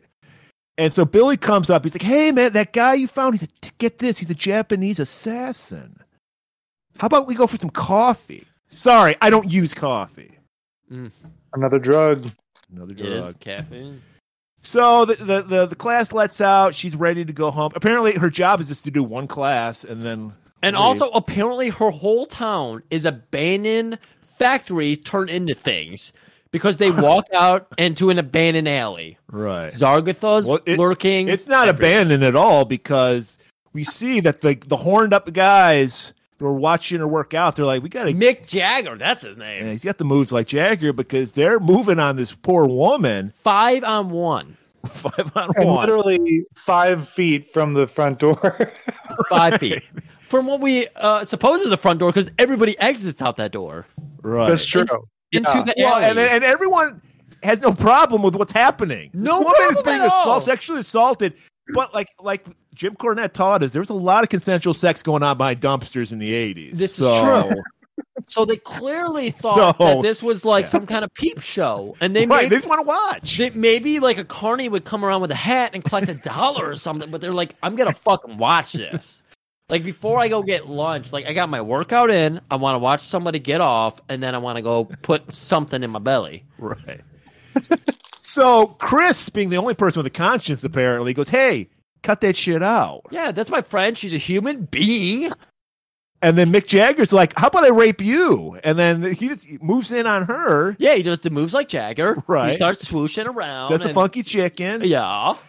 And everyone's watching, including the cop, Billy. He's just standing there watching. I got to see this. And we know He's tired. He's so obsessed with being like, I'm a cop. You can't do that. That's him. That's him to a T. He loves authoritating all over people. But apparently not males. Females, he loves doing it too. So this is where we get the nice scene. She happens to be backed up along like a half staircase with a rail above it. So she's able to pull herself up and do... This is kind of Gymkhana shit. Oh, yeah. It is a little bit... This is one of the 5 dimensions to the Black Ninja. Because I think it kind of takes... I mean, I read it as it took over her body at this point. Otherwise, I don't remember her being a martial artist of any kind, but Black Ninja, one of his 5 dimensions, very deep character. I think he shows a little baby face right here, right? Coming to the aid of a helpless damsel. So takes out all these. I mean, he takes out these meathead guys, right? Right in front of everybody. There's like a whole crowd gathered around watching the peep show. Right. Including Chris. It's like, well. And then, okay, so she's basically, at worst, Chris is defending herself from a possible rape. Yeah. Fucking Billy's like, you're under arrest. Look what you did. You were asking That could have been for assault. it. Yeah, he's like, you were asking for it when you were doing those sexy moves inside. Well, he did the thing where he looked around to see like her cheek hanging out, and he's like, "Yeah, wearing something like that in an alley like this, Zargatha's lurk here. Are you kidding me?" So he's like, "You're coming with me, lady." Right. And he actually does pull her into his private car. And, Convertible. Yep, of course, convertible. Of course, he's Billy after all. Right. Puts her in there, seatbelts her in, kisses her on the cheek, says stay safe.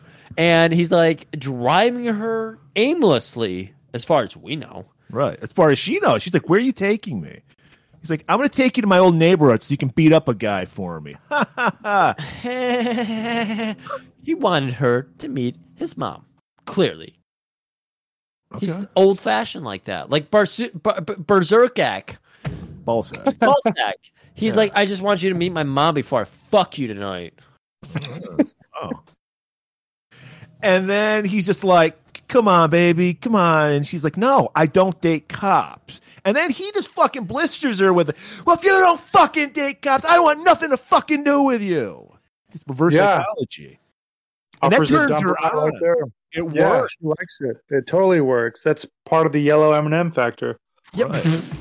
Well, she did open the glove box and it was full of yellow M&Ms. Right.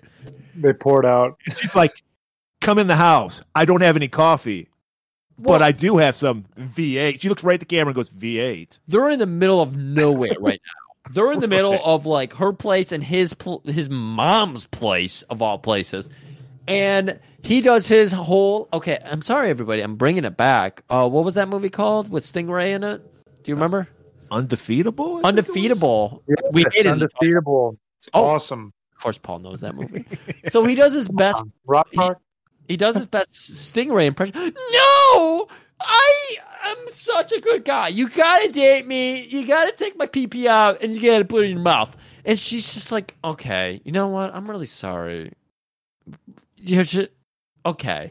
Why don't we go back to my place? I don't have coffee, but you know what I do have? V8.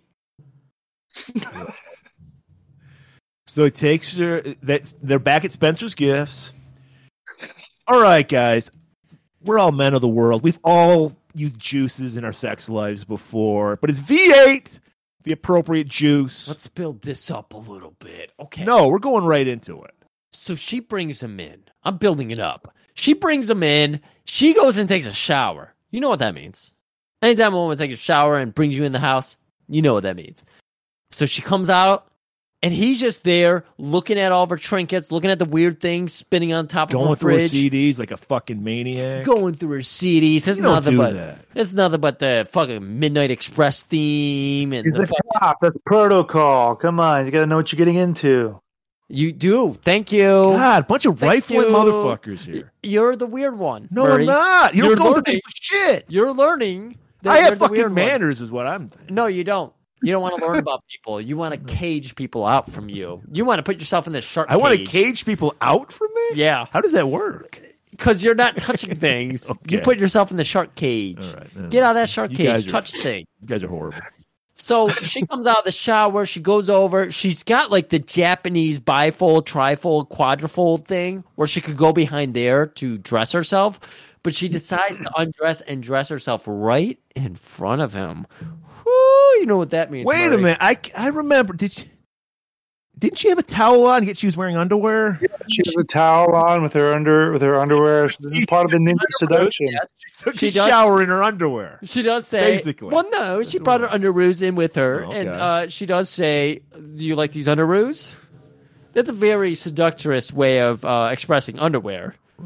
Underoos.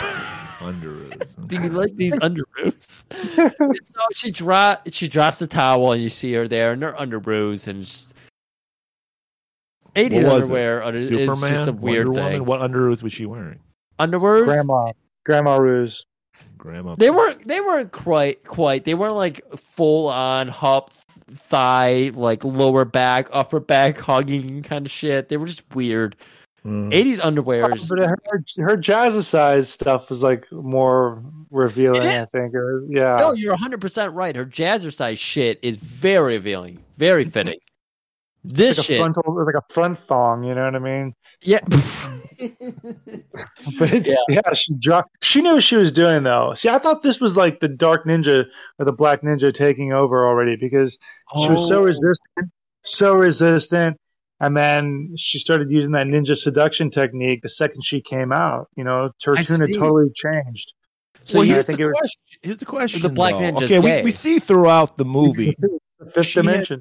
she's got Black Ninja PTSD, where she remembers the murder of the Black Ninja. She goes back to his foreshadow, Why is she Yes, cool sir. with? He was one of the guys who killed her. right? Killed And him. we see that We multiple don't. times. Do we see it with him at the? We don't. I thought they revealed that kind of at the end. Yeah, It they does do. nothing. But yeah, he seemed. I think he's he's like an apprehensive. He's not one of the aggressive cops. It's like, I'm gonna chew up my stogie and just blast off. But they do. It's another one of those canon layers, man. They try to lay that on you at the end, like a big reveal that does nothing. So, But yeah, clearly, like this layer is of like, you know, she's really into stalker love. And that's blinding her. That's somehow controlling even the demonic powers of this Black Ninja. So she's so into this dude and his stalker ways and his Stingray that it's blocking out the Black Ninja. Or the Black Ninja doesn't know how to be a spirit force well enough yet. So anyways, horrible underwear, drops towel, shows off some kind of 80s ass, and then puts on, a nice man shirt over it. And he's just like, I love your pajamas. Well, she has her exposed back, showing all of her organs. And that turns them on even more. So, of course, the cop would know all about how women's organs work and every important one. They need to know how to kill people. Yep. So, yeah. It's always coming from the back. Livers, uterus is up there somewhere. Yeah. Yep. So Don't then how does she... a back rub, you might get her pregnant. So put gloves on. Yeah, so your oils could impregnate a woman. Yes. That's what we're teaching you here today. Unless you have the ultimate blocker of sperm, V8. Oh, V8. Okay. Is that it? V8 is a spermicide. I did not know that. It's a jizz blocker. Well, the acidity. Why was she pouring it on her front? She should have been pouring it on her back. Well, that was the ninja doing all the seduction at this point. I still think this is the ninja. Ninja wasn't too sure of this. That makes perfect sense because the ninja's like, well, my sexual organs are on the front of my body. Yeah. Right, and we don't have V8 in Japan, so this is fun. Yeah. Dude, oh my God. Okay. So she's got him on the couch. She straddles him, pulls out the old V8. This was Sam Furstenberg's idea. Even he's like, I don't know what I was thinking, but it sounded good at the time. Oh. And didn't he say that they provided them with a ton of V8 and everyone was like drinking it up on set? I'm pretty sure I saw that somewhere that this V8 was all for it. I think Coca-Cola, I think they were swooping in trying to get Coca-Cola to give them some money. So that's why they introduced it. But then when they realized that they weren't going to get any, kind of like the Lucky Charms thing in Leprechaun. And so I think, when Coca-Cola was probably like, no, you only get one can and you have to pay for it yourself. Out of that machine, fuck you. Then I think that's where she's saying, I'm not on soda. I don't use soda, whatever she said. I don't use soft drinks. Yeah, soft drinks. But with the V8 was all for it, apparently, and sent them like 8 cases of V8, which is why I'm kind of surprised they don't go back to it and use it more. I think this is the last of the product like you see. Yeah. I mean, it really could have done wonders for the healthy food drinking community. High sodium, get a heart attack, pour it on your front, pour it on your back, pour it up your ass. I mean, that was smart by Furstenberg, but I also feel like it was a missed opportunity to continue. We talked about it right here. It's the most. That's true. It's the most organic version of birth control. Right. Yep. So that's right. Makes sense. The acidity of tomato would destroy sperm. It's spermicidal. Right. That's right. If you're looking to have an at-home abortion, just eat lots of high-sodium foods and drinks. And tomatoes. Tomato juice. And tomatoes. That's it. Yeah. Pour just smash it on your chest. There's technically 8 vegetables. That's why it's called V8. There it is. It's one of the secrets of the ninja. There you go. And, of course, one of them is not tomato because tomato is a fruit. Well, in the 80s, it wasn't. Yeah, I think actually your bombshell is what killed V8. Because when's the last time you ever seen V8 anywhere? That's true. I haven't seen it in forever. The last person I knew was when I worked at the old folks' home. This guy that's my age now, who looked like he was 3 times your age. That guy who was like, I drink V8 to stay young. And I was like, oh, brother, I'm going to look like I'm 90 when I'm 30. So we've been in this episode 5 hours, but we've been in this movie a half an hour. Don't yawn on Mike. It's terrible. And I speak for everyone where I'm like, where the fuck is Sho Kosugi at? We're a half hour in this movie. Well, don't worry, guys, because this is where he shows up. Shows up. It's showtime. We're at the airport. Sho's getting off. They remember, this is pre 9/11, so you could get on with ninja weapons. So it's okay that he has his blow dart underneath his eye patch. And you can be met at your gate with your your welcoming party, right? Right. Yeah, 'Cause you could back then. the Asian community, the ninja community, I imagine, that we see towards the end of the film. Well, they're I like remember- Buddhist monks or something like that. I don't There's know. something. Yeah, there's something. That was a weird one. But they meet him at the gate, bring him in, tells him not to worry. And then where did they go after this? From the airport. Does it cut to back to the police station? No. They go back to Chris. But here's a question.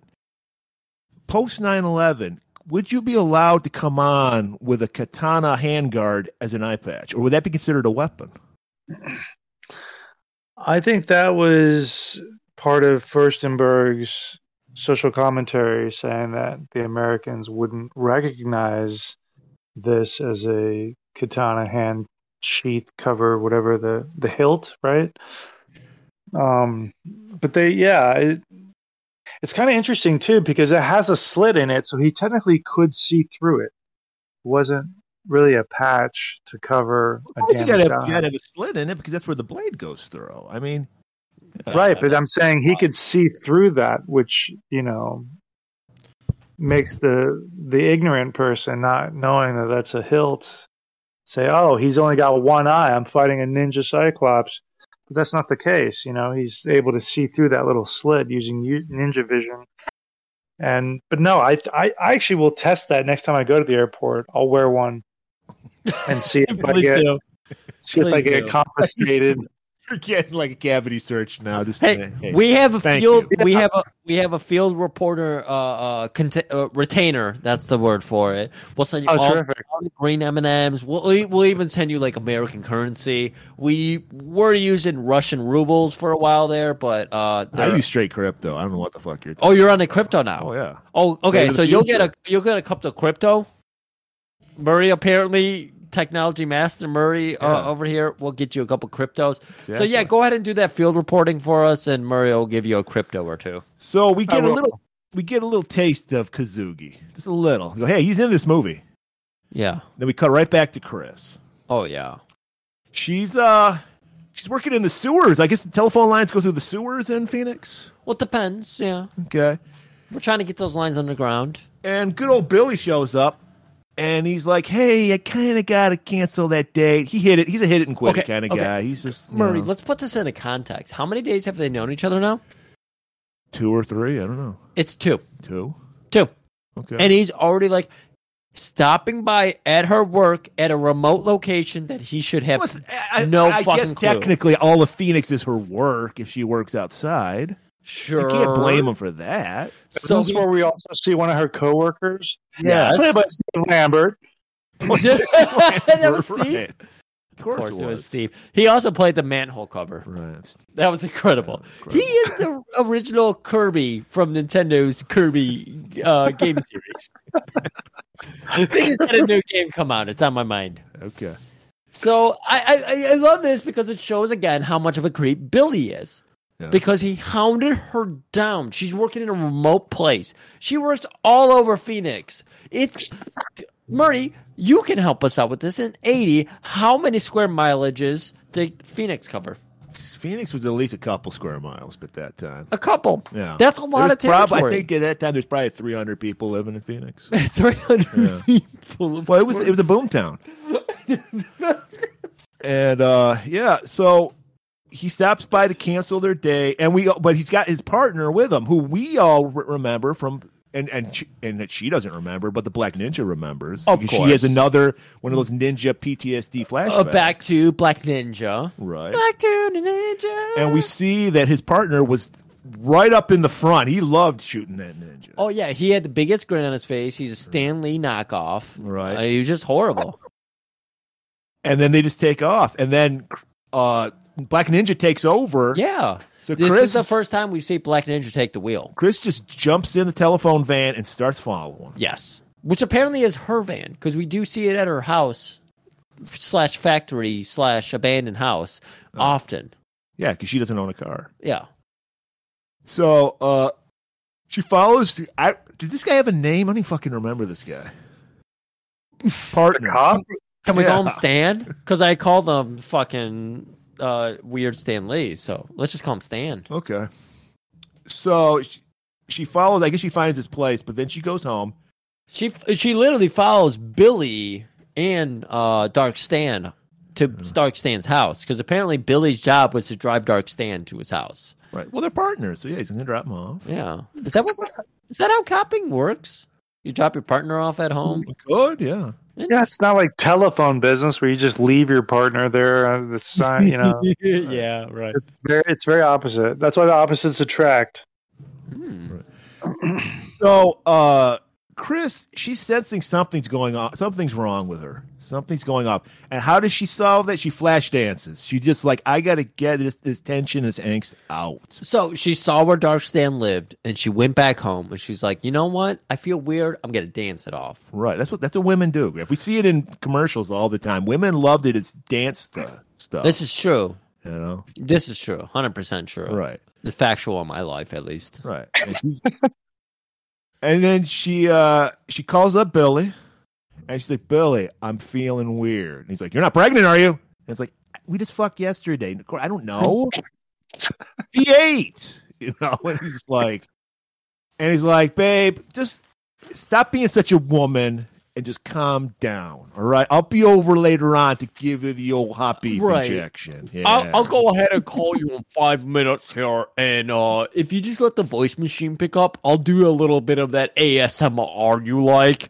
You know, why can't my victory be your victory? That you like so much. Right. Yeah. So she hangs up. And this is where Steve Lambert does his best acting as the bouncer video game. Yes. Because it starts smoking. And then it starts lasering. And then we get that great scene where we get the sword on, like, obviously on a wire just floating out of the closet. I didn't even notice the wire. I didn't either. Canon special effects. They knew what they were doing. Top tier. Furstenberg said this movie was also heavily influenced by Poltergeist, which was a very big movie at the time. It makes sense. Yeah, because everything's coming out of the closets. I think, isn't it in the Poltergeist, the monster, where everyone's going to pull them into the closet or some shit? I haven't seen it. There is a closet correlation in Poltergeist, but then I think it came out of the TV, right? So that's why they wanted to do it out of the video game instead, because they didn't want to copy it. Oh, that's a good way of doing it. Because I thought not that she even has a TV inside of her Spencer's, because she doesn't. Not that I could tell. She's one of those people. I don't watch TV. And she has to tell you she doesn't watch TV. Right, but that's 100% I don't do soft drinks. Don't do coffee. No TV. Melts your brain. I do jazzercise. What does she do? Yeah, V8. She's probably one of those people who is just like, weed will solve every one of your problems ever. Right. So, but eats it. But yeah, just mouths down on it. Eats the buds by themselves. Yeah, it doesn't do anything. So the sword takes over. She's fully possessed by the Black Ninja, and the Black Ninja, he wants to go back to that ninja cave, which is on the outskirts of the golf course. So she goes there. She knocks on the thing opens. She sees the ninja cache. It's lit up. Fun fact: the ninja stuff, that's what's in the attaché case from Pulp Fiction. That's why it's lighting up. It was all shuriken. That's fancy. Oh. And I love that it's a really good shot. We get to see her in her tiny little 80s shorts and everything. Great. Those shorts, they're still the best shorts of all time. 100%. That's the short look she has here. Yeah, that is the best look for shorts. And she's going to the cave in there, and for like I'm a big spelunker, so no, that just does it for me. So the spelunking in those tiny shorts, fantastic. But then she looks into that. Yeah, exactly.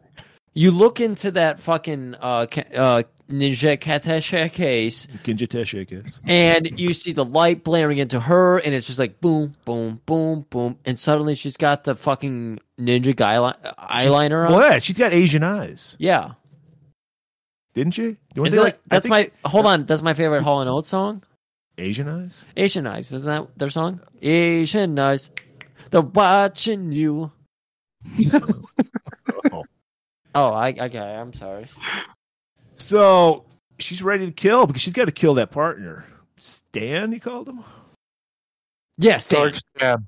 Dark Stan. So she goes to Stan. Stan's being the most Italian stereotype I've ever seen. He's playing pool in a wife beater and his boxer shorts. You get a lot of these people down in Austin. You got a lot of Italians playing pool in their fucking living room. All the time, yeah. They have their own clubs here, but it's very common, very common. They're named Cole as well, usually. But he's eating a giant piece of New York's pizza, nothing on it but cheese. He's like, "This is how you eat pizza." Ooh, rolls it up. That of course, is he rolls it up. Interesting. He's a real New Yorker. Yeah, that's right. He's got the classiest game room. It's got the black velvet painting of a naked woman.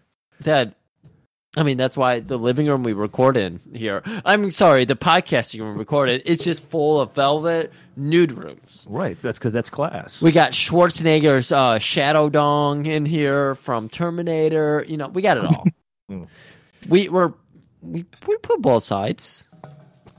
Speak for yourself. I know. I'm not saying. I'm saying for artwork, my friend. No. We appreciate. Oh, you don't appreciate that? No, I don't appreciate Shadow Dong. Oh, you don't? Oh, I thought you did. No. You've never said anything about the artwork until now on this episode. No, it actually made me feel very uncomfortable. Uncomfortable? Yeah. We've done this for 100 episodes. There's a painting of Arnold Schwarzenegger's dong over my shoulder. No, I don't just have a painting. Like I have a fucking marble. I want to apologize to everybody who's listening because this is hour 5 now of this episode. We're only halfway through this movie. Yeah, you're already on your third catheter at this point. Any time for a catheter, it's this time. Yeah, put in your fourth episode. catheter. But this is the 200th episode. We got to go big. It's 200. Yeah. Yeah. So, anyways, we're at this pool guy. Okay, so we've gone through. He's got the great painting. He's got the great. We have another ball crush coming up, don't we? Yeah. We have the what? Another ball crush coming up. Jesus, what is with Furstenberg and his ball crushing? Is this him trying to take down the male structured world? It's part of that Israeli kind of what's it called? Where the bris kind of thing, where they yeah. I thought that was the Jewish thing. Is that a Jewish? Well, Furstenberg. Okay, so yeah, that makes sense. So he's becoming a man. I think so. Well, this is the male ninja. This is another one of the dark black ninja. This is another one of his layers where this is how he demasculates or he, just kills them that way. That's why he was able to take out the caddies earlier on because it was like ball crush. It's like something intimidating, right? So I think that's why she did it here because I think this Dark Stan guy was probably the worst of the cops in the flashbacks, at least. Apparently. Yeah, so she takes him out first and serves him up a ball crush, letting him know, you're fucking dead, man. Not me, but Black Ninja. He remembers you. Very interesting because, ninjas, stealth killing, shit like that. She decides to get herself caught just so she can intimidate the fuck out of him. So that is a level of, that's actually what we saw to the Black Ninja. He liked to be seen when he was murdering people. He loved the intimidation game. So that continues here, and I like that about him. Isn't that the exact opposite of what a ninja does, though? They don't like to be seen. Well, when you're in American style, you want to kind of do things bigger. You want to be more bold. He's out of his element. He's not in feudal Japan, so to say. So he's doing things a little differently here. He's going heavier on the eyeliner instead of just kind of more subtle. Well, this fight does end. There's a billiard break, a ball break, and everything. A billiard ball slice and then a break. Yeah, that's right. Yeah. He does break. We're referring to the Black Ninja / Chris as a he. But slices the billiard ball, breaks one, slashes the motherfucker in the face, and even palms throws. I gotta give it up to his wife beater though. She picked him up by his wife beater and didn't even tear. Didn't even tear. This is the most. American ingenuity back in the 80s is fascinating, everybody. Right. It's 100% Italian. This guy, he only talk with this gesture. And only Murray can see me doing this gesture. it's But always- we all know what gesture I'm doing. Yeah, we know. Pinky ring. And then she throws him out a window, and that kills him. That's all you need. One slash, out a window, you're dead. And it's the perfect cut to Billy arriving with the other cops onto his former partner's house, where now they're investigating the crime scene and everything. And we see, of course, there's a camera crew and everything. There's all the neighborhood there watching. He was the quiet man. All he did was eat Italian slices and fucking play pool in his velvet decked out living room, den area. Man cave. Man cave. Of course, it was a man cave. Oh. And there we see him again. It's been a while since we've seen him. Sho Kazugi. Right. And then they do the nice move where the van, this was actually believable because the van slowly pulls out and then he disappears. That was a nice touch. Usually it's just, and he's just disappeared, but I could actually believe the show could walk away. So now we're back at Chris's beautiful abandoned factory apartment, and Billy just kind of shows up there because they are 3 days into dating, and this is very acceptable out of 3 days of dating somebody, where you just randomly show up at their place now.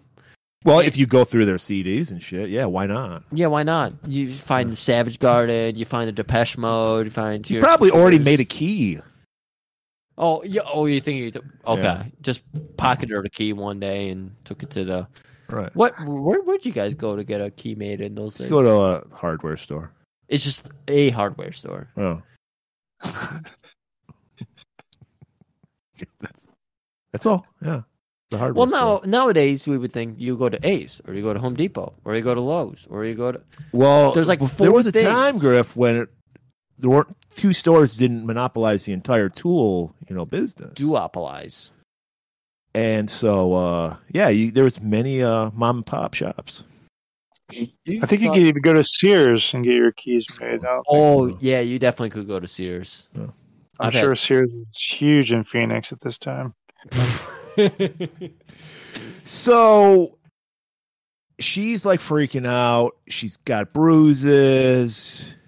And I mean, obviously they're into that kind of sex life and everything. Right, yeah. But V8 BDSM. yeah, but Billy's like, we both know my backhand's not that strong. I couldn't have given you those bruises. Are you cheating on me, bitch? He grabs her by the throat. He's like, no. And she's like, this is the problem in a relationship. You can't do it for me. So this isn't doing anything for me. So, of course, those bruises aren't from him. So it's like, wait, what is this all about? She decides she's got to go to a doctor. Get her back checked out. And they run her through the whole entire gamut of, they like, we can't find anything wrong with you. Your V8 levels are through the roof, looking great. You probably have hypertension from all that sodium. But You took my line away from me, man. I know, because she says the only problem you do have is a preoccupation with Japanese culture. She says it like a doctor, but she delivers it like a modern age. We called these weebs. That's why it was in there. We call them weebs. Preoccupation with Japanese culture. Hey, Exactly. Paul, you've been to Japan, right? Yes. It was close. I almost got a similar addiction, but I was able to fend it off. What is the weirdest culture shock thing you experienced while being over? Like weird fish out of water type thing. They have these things called crush'em bars that I heard about, where it was like bars that. Oh, See, when we first went over there, we would stay in Roppongi, which is like a very party-ish kind of area. So apparently there's these bars there called crush'em bars, where you would pay a woman in high heels to like crush gerbils or mice and like crush things, and, like step on your nuts and stuff. Yeah, so stayed out of those, but also, like, I guess whenever you go into a gym or any kind of public bathhouse or something, you have to put tape or like cover up all your tattoos because it's Yakuza affiliated. So right. anytime you go to like a gym, you have to wear long sleeve stuff, so like a lot of the guys would have like tape all over their body. It was really strange. But it was just to cover up their tattoos. And then you also have the sumo toilets, which are just like holes in the ground. Okay, yeah, I know these. Yeah, I've heard about that. Yeah. A lot of places have that. Like in Europe and shit, there's places that have a hole in the ground, and it's like.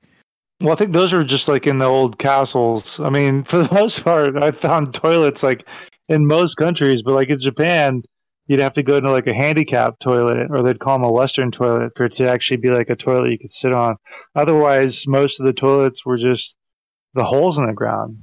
So I remember Sandman, he was a big fan of being like, yeah, you just got to take like a folding chair and put it on its side. You just sit on that. And I was like, oh, that's fucking disgusting. So, yeah. Is it any more disgusting than just shitting in a hole in them? Like, Was he breaking a beer over his head while he was shitting? how big is the hole? Yeah. How I big mean, is it's the hole? not big. It's like So it's God, maybe maybe it's like a little bigger than like a football. Jesus, so you got to be Peyton Manning to fucking right. Is there tunnel just into shit this everywhere then?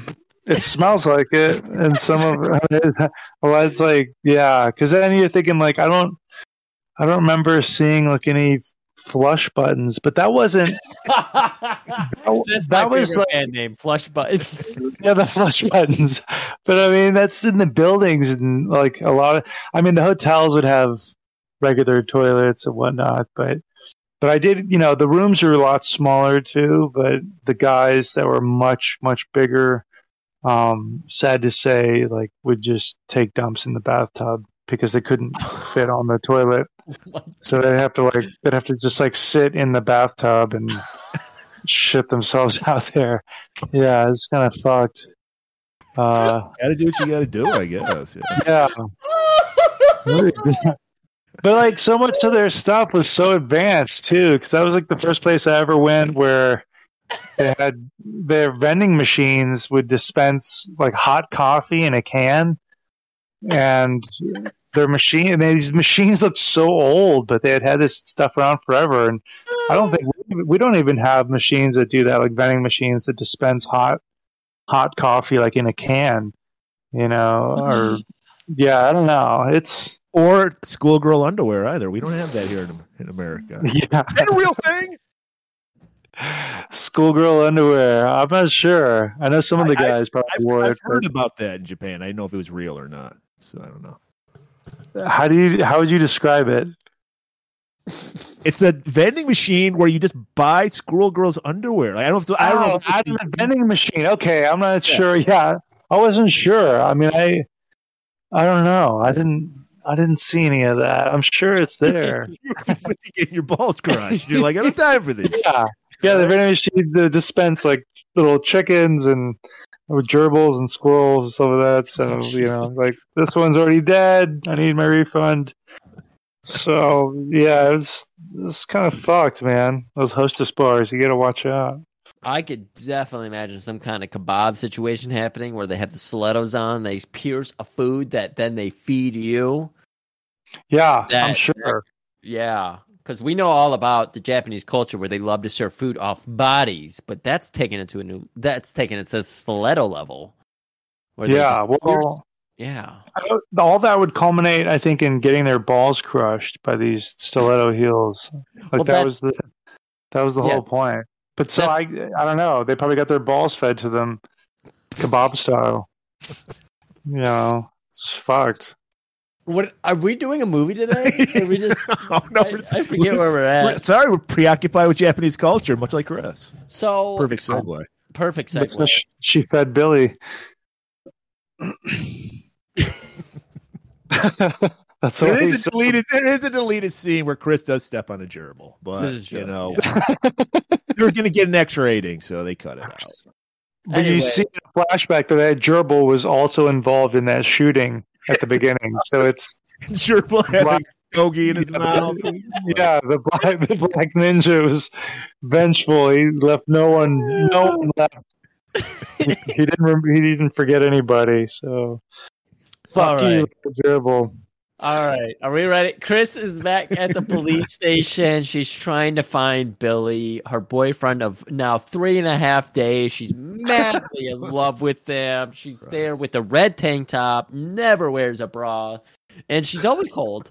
But it's like the desk operator, he can't figure out what's happening. So he's just like, Billy? I don't know. The guy with all the hair on him? No, he's not around. So she's just like, what the fuck? But it just happens that she turns to her 6 o'clock and she's like, boom, boom, Law and Order sound effect happens. And she's like, I recognize these two motherfuckers. What you recognize is one guy. It was just one? Oh, it was just one. Frank Costanza and his two lady friends. I just watched a movie with the old Jerry Stiller in it. What? Yeah. What? What? He did have a Jerry Stiller look to him, didn't he? 100%. And that's why he had two babes on him. I'm not implying they're prostitutes, but I think they're prostitutes. He stopped short on both of them, and they were both into it. Right. And he's like, hey, ladies. Excuse me. Hey, ladies. Let's get a funky. That's exactly what he said. And he's like, there's a spa right across the street. How about we just do this? They're big Beastie Boy fans, so of course they were in on it. So you can't have a Sam Furstenberg ninja movie without a hot tub scene. We learned it from Revenge of the Ninja, where they actually tried to kill a woman in a hot tub by spraying her T-shirt. We got to ask Paul the question, when do you learn about spa technology? Because this is in almost every Shokazuki movie. He's always associated. That's true, because there was he died in a hot tub in Blind Fury. And Pray for Ninja, there's a fucking puppet that jumps out of a... He loves the jacuzzi. It's like second week material, to be honest with you, because that's where you find somebody at their most vulnerable when they're in a jacuzzi relaxing. So it makes sense. Okay. You've never vulnerable. Yeah, playing an arcade game, jacuzzi, drinking V8. There's mind different control. It's also mind second control. That's right. So any kind of vulnerability, you try and jump on that. So that's like they want to kind of ingrain that in your head early on. So I still use it. 100% what we know about Paul at this point is that his brain is a sponge because he learned all these ninja techs in 3 weeks. Right. Mind control, spy technology, fucking shuriken between your fucking toes. And there's skills he's still using to this day. I mean, these are life skills. Yeah. The ass is actually a secondary form of the toes for the shuriken. Wow, clutching. I've never seen that. Yeah. I want to see that in a movie. Maybe that's in a Ken Kazuya movie. Maybe. Does a ninja pants have the split? Like you have the camel toe boots. Are the pants kind of like molded to the butt cheeks? Kind of thing? Yeah. They have some. They have a second bit of material. See, that's how you know real ninja pants, kicking pants, Chuck Norris kicking jeans. They have the extra material sewn in the crotch, so you get the full stretch. Right. They are a bit form-fitted in the ass, but not too much because you don't want to limit your mobility. Right. Especially if you're climbing up poles or jumping off of helicopters. You know, you don't want to limit anything, so you want to keep your mobility at a maximum. Perfect sense. So we're in the spa, we're in the hot tub. Frank's got his two ladies, classy ladies with him. And Chris shows up with some towels. Oh yeah, they just think she's innocent towel girl. And, why not? I mean, what is Mr. Costanza doing here with these beautiful young ladies? Because he is way too old for these women, but they're both into him. Right. So of course they're all just like, yeah, go get us some towels. And then suddenly the towel girl is trying to get into the hot tub, and we get the slow shot. We're going from the ankles. Well, we started at close up with the feet because Tarantino took over for this shot, and he really wanted to make sure those tootsies were popping. And then we work up her legs and everything, and we see that she's not just interested; she's interested. And Frank Costanza's two other ladies are like, "Ew." Yeah, right. They're like, come on, we were just going to do a nice wholesome threesome. We're not into this sick foursome shit. Right, and this beautiful young woman who's maybe 4 years younger than us, we don't want her involved at all. Even though she's hot to try. Like, ew. But doesn't women say that? She's like, beat it, bitch. Yeah. They I don't know how much competition. Yeah, I don't know how And much. Frank, he's just like, come here. Ooh, give me the light eyes. And she gets in the hot tub, starts macking on our boy Frank. And we get some hand close-ups. Drago's on in this movie, anybody? Actually, Steve Lambert did the hand acting. That was Steve's hand? That was Steve I Lambert's did hand. wonder why the knuckles were so hairy. Right. Yeah. And she's got the ring, the old ninja trick, the ring. We spin it around, and there's like a fucking needle. Thumbtack. And she just goes, pop, hits Frank in the neck. And the other two girls, by the way, one of them was like, let's get out of here. I don't want to watch this. And the other one's like, I'm pretty into it. This is pretty cool. And what does she get for her trouble? She gets slashed across the chest by that ring. Across the back, Murray. We know that's where a woman's organs are. No, that's why. No, it was the front. Okay. I thought one got the back, one got the front, right? Well, he's very thorough. I guess Black Ninja is so confused because he's in a woman's body, so he doesn't know what's going on anymore. He's like back, front, do both. Yeah.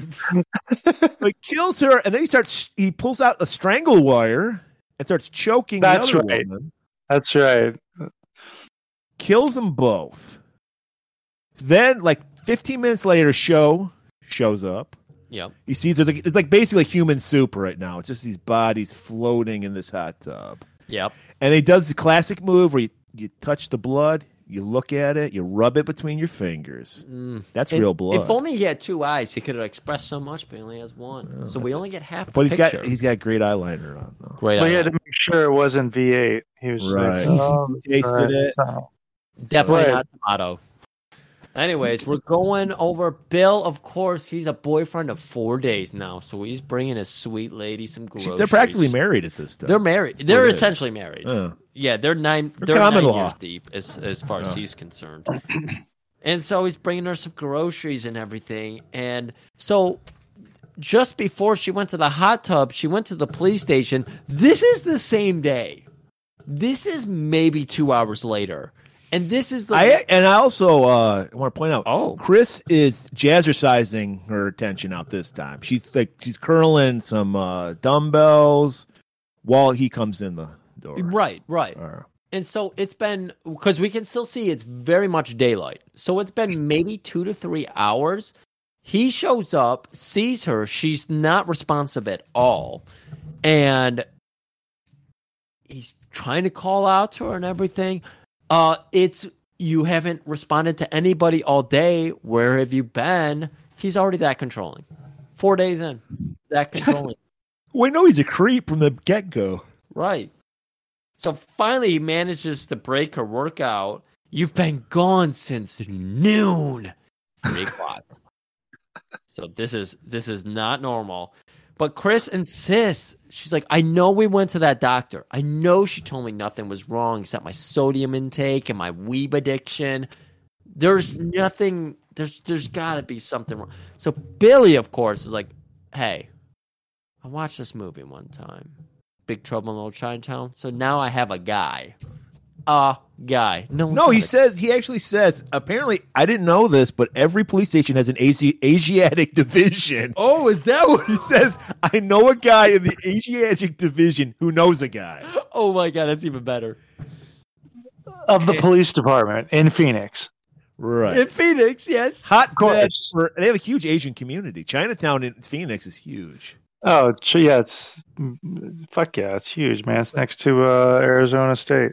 Right. It's literally half a block, you know?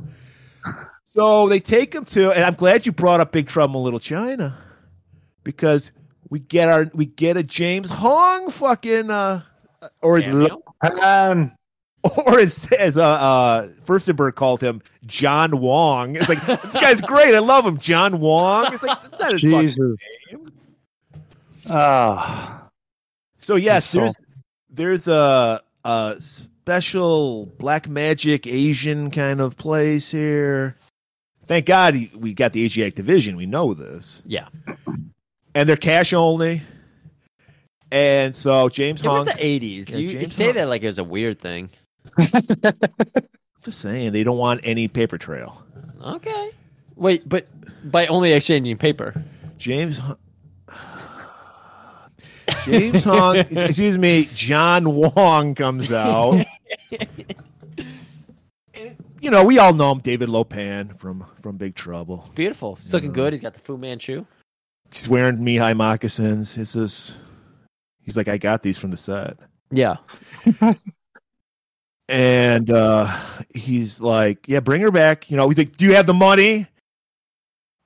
What's it say? Billy pulls out a big wad. That was at least $9,000. Right. Oh man, I just know. Yeah, I noticed that he literally hooks him up, even though he's a fellow cop. He doesn't get a discount or anything. He literally puts like $10,000 in his. Like that was huge. That seemed.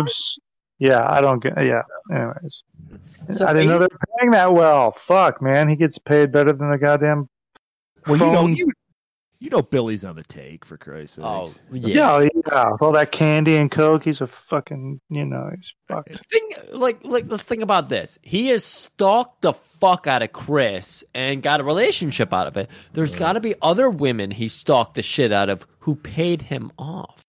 So He's never doing anything. He's never doing any police work. Typically, Exactly. Biggest slacker. He is 100% Superfly.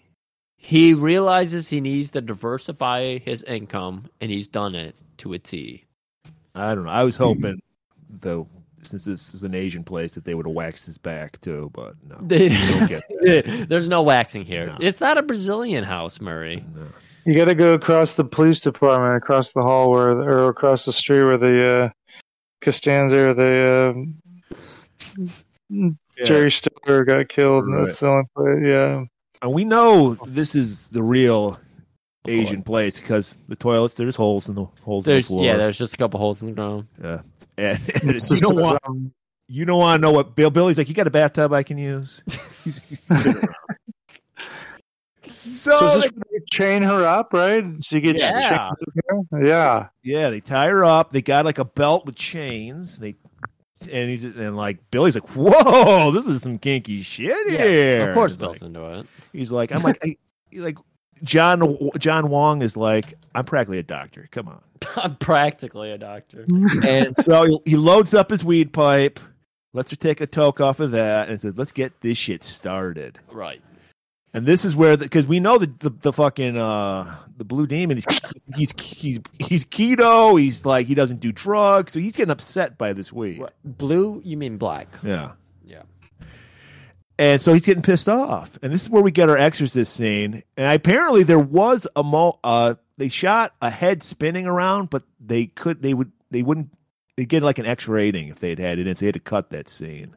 For a head How spinning? does that equate? Yeah, and the X rating. I don't understand that. I don't know, Man. because considering Exorcist had a head spinning and it got an R rating, I don't know. And that came out like 10 years earlier. Oh, So what was the actual rating on this? PG or PG? It was R. It was R. Okay. Yeah. PG-13 wasn't around by then. Was it just for So, Billy's back hair? oh yeah, that? PG-13. Yeah. No. Was it rated R for Billy's back hair? Yes. Yeah. Come on, think about it. Right. And it would traumatize a lot of children. Yeah. But you got to also remember, back in the day, nobody fucking gave a shit. Like, my mom took me to R-rated movies. I cared, And so, yeah. Shit, I watched a Disney movie the other day with ass, hell, all that kind of shit in it. Yeah, we could But handle it back then. I told you, it was from we didn't have 90 nudity in PG movies back then. It was, you just dealt with it. It was from 95. Judd Apatow movie, if you will, with Ben Stiller in it. Heavyweights. It was good. Really? Yeah, I watched it for the first time the other day. Is that the Fat Kids Camp kind of Yeah. thing? Or they start a football team or something? It wasn't a football team. You might be thinking of Little Giants, which is also, Yeah, no, that's what I was thinking. Little Giants. that's a relic of my youth. But no, it's like Disney used to treat their like early teens, preteens with some respect, and they had crazy old Ben Stiller in there. It was really good. But yeah, now they- Is this as good as Cutter's Way? no, Okay. nothing is as good as Cutter's Way. That's a callback and you to our know last this. episode. Okay, so the demon's pissed off. It starts speaking in tongues. Her face gets all white. So how do Her they have her eyes chained get up? red. Let's say this. How do they have her chained up? Well, she was tied up spread eagle with rope. And then Right. they had like a belt with chains. They so had there a was chastity chain belt on right. her. And Yeah. it was that her left and right side was chained to like a Right. pole or some shit. Right. And so, of course, after she gets that toke, that brings out her inner demon, which is my favorite tramp stamp. Toke me up and see my inner demon. And then, Lopan, he starts freaking because we can tell he's just a charlatan. Like he's out of his depth right now. Right. He didn't think this Asiatic division thing would fly, but now he's on the fucking payroll. Right. And he's just like, I was just giving people horoscopes and shit. I don't know what's going on here. Right. And so she rips the ropes that are holding her, so she's free except for around the waist. Right. And then she starts spinning, like flipping around. So I thought that was one of the better effects of the film, don't you? In terms of canon effects, she's. You know why it was good? Because Steve Lambert did it. That was Steve Lambert, people. Dude, he's spinning around. That's right. Yeah, he does it all. Yeah, no, he's the fucking man of many hats. We need to find more Steve Lambert films. This is a good point. So David Lopan, he's just like, this woman has got Black Ninja in her. I don't know if you've ever heard of that, but it's bad. And he's got all 9 powers of the ninja. All 9. Right. That's one more than a V8. Mia Shami, that's our Asian director here, or demon possessor here. Or as you spelled it, Miyashima. Miyashima. What did I say? You said Miyashami. That's close enough. Okay. And so he's just like, look, my hands are tied here. And Bill's like, I know that fucking one. Your hands aren't tied. Get in there, earn your fucking $9,000 that I gave you. But this is where we get lots of spinning. So Chris / Black Ninja, now they're just in like that weird like girdle / harness thing. We already talked about it. They're spinning around everywhere. And you actually hear Chris start backing out. She's like, please forgive me and everything. But then the demon starts giggling. He's a giggler. Yeah. Well, of course he is. Any kind of evil is. So, yeah, and then he's just like, this is... Lopan's like, this is... What, or, what's his name? Miyashima? Miyashima. He's just like, I don't know what to tell you. All I can tell you is one thing, and this is a nice callback to Revenge of the Ninja. There's only one thing that can destroy a ninja. A ninja. And we're like, fuck yeah. Now we're finally going to get Sho Kosugi. Yeah, back to Foreshadow. And lo and behold, next scene, Sho Kosugi, he's lurking at the police station. He's at the back where the medical examiners are, and they do all the autopsies. This is the first scene we really get to see of Sho in action. Right. Was this not the greatest relief of this movie for you? Yeah. Sho's pretty convincing, I think, in most of his scenes, but the longer the better. I mean, he does well in the short bits, but like, yeah, when you can see what he's doing. But I think he also had a hand in some of the fight choreography. He had to have, you know what I mean? He's too much of a set heavyweight to leave it all up to the Lambert, you know what I mean? So it was just. Yeah, Lambert actually said that. It's funny you mentioned that in this scene. This is where he mentions this. He's like, "Yes, Sho was in charge." He's like, "My job was only to for what's that, blocking and shit, where you got to be on the right spot." Right. Like, that's what I told him. But he did his own fight choreography. Yeah. Mm-hmm. Because he also helped Furstenberg. Like, I think Furstenberg had never seen any martial arts movies before he directed Part 2. And I think that's where he said he hung out with Sho Kosugi, and Sho Kosugi gave him all these books and like really kind of gave him like a crash course in martial arts, because he didn't know how to shoot action movies. You know what I mean? That was I think Revenge of the Ninja was his second or his first action movie, so that he didn't know how to shoot them. That's the knowledge of Sho, man, bringing it to the show. Sho needs to go around and show people how to shoot action movies again. That's why it's such bullshit that he has such a short career. I don't know why people do. Showert's career? Sho, no. So we get a little. He's like taking, but he's not killing any cops. No, he's not killing anybody. He's making sure not to kill them, and he's just taking them out because he's got to see the body of the Black Ninja for himself. So he takes him out. He takes all these cops out. He goes in the back. The MEs are just chilling, smoking a cigarette, talking shop. All right. He does a little move where he gestures them to him, and then he does a little. He does it so perfectly. This is so good because he's just like annoyed, like, come here. And the people are just like, we're on our break here. It's our 10th break of the day. Give us a break. And, you're expecting a Kit Kat to be broken out because, that's what you do when you're on a break. So they get up, they walk over, and Show just, double flips them, and they're knocked out forever. No, he doesn't. He just lightly taps their heads together like a Three Stooges. Oh, that's right. He does. Yeah. He bonks them. Oh, Yeah. my God. And then he does that. He does an eye roll. And then Lord have mercy. Jimmy Valiant's, though. Then he opens up the freezer, sees the bullet-riddled body of the Black Ninja. And he had a takes the fucking body. giant scar down his chest, too. Well, yeah, they did an autopsy. That's the whole point of the scar. Oh, okay. They open sewed him back up. Remember, male organs are on the front of the body. Yeah, of course. So you're going to cut through the chest. We know this. We always say men are from Mars, women are from Venus, but it's just our organs are in front, theirs are in back. Right.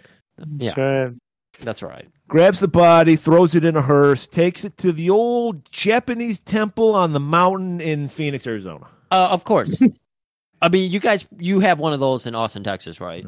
Several, yeah. We're a bit bigger than Phoenix, so we have a couple of those. They border the city.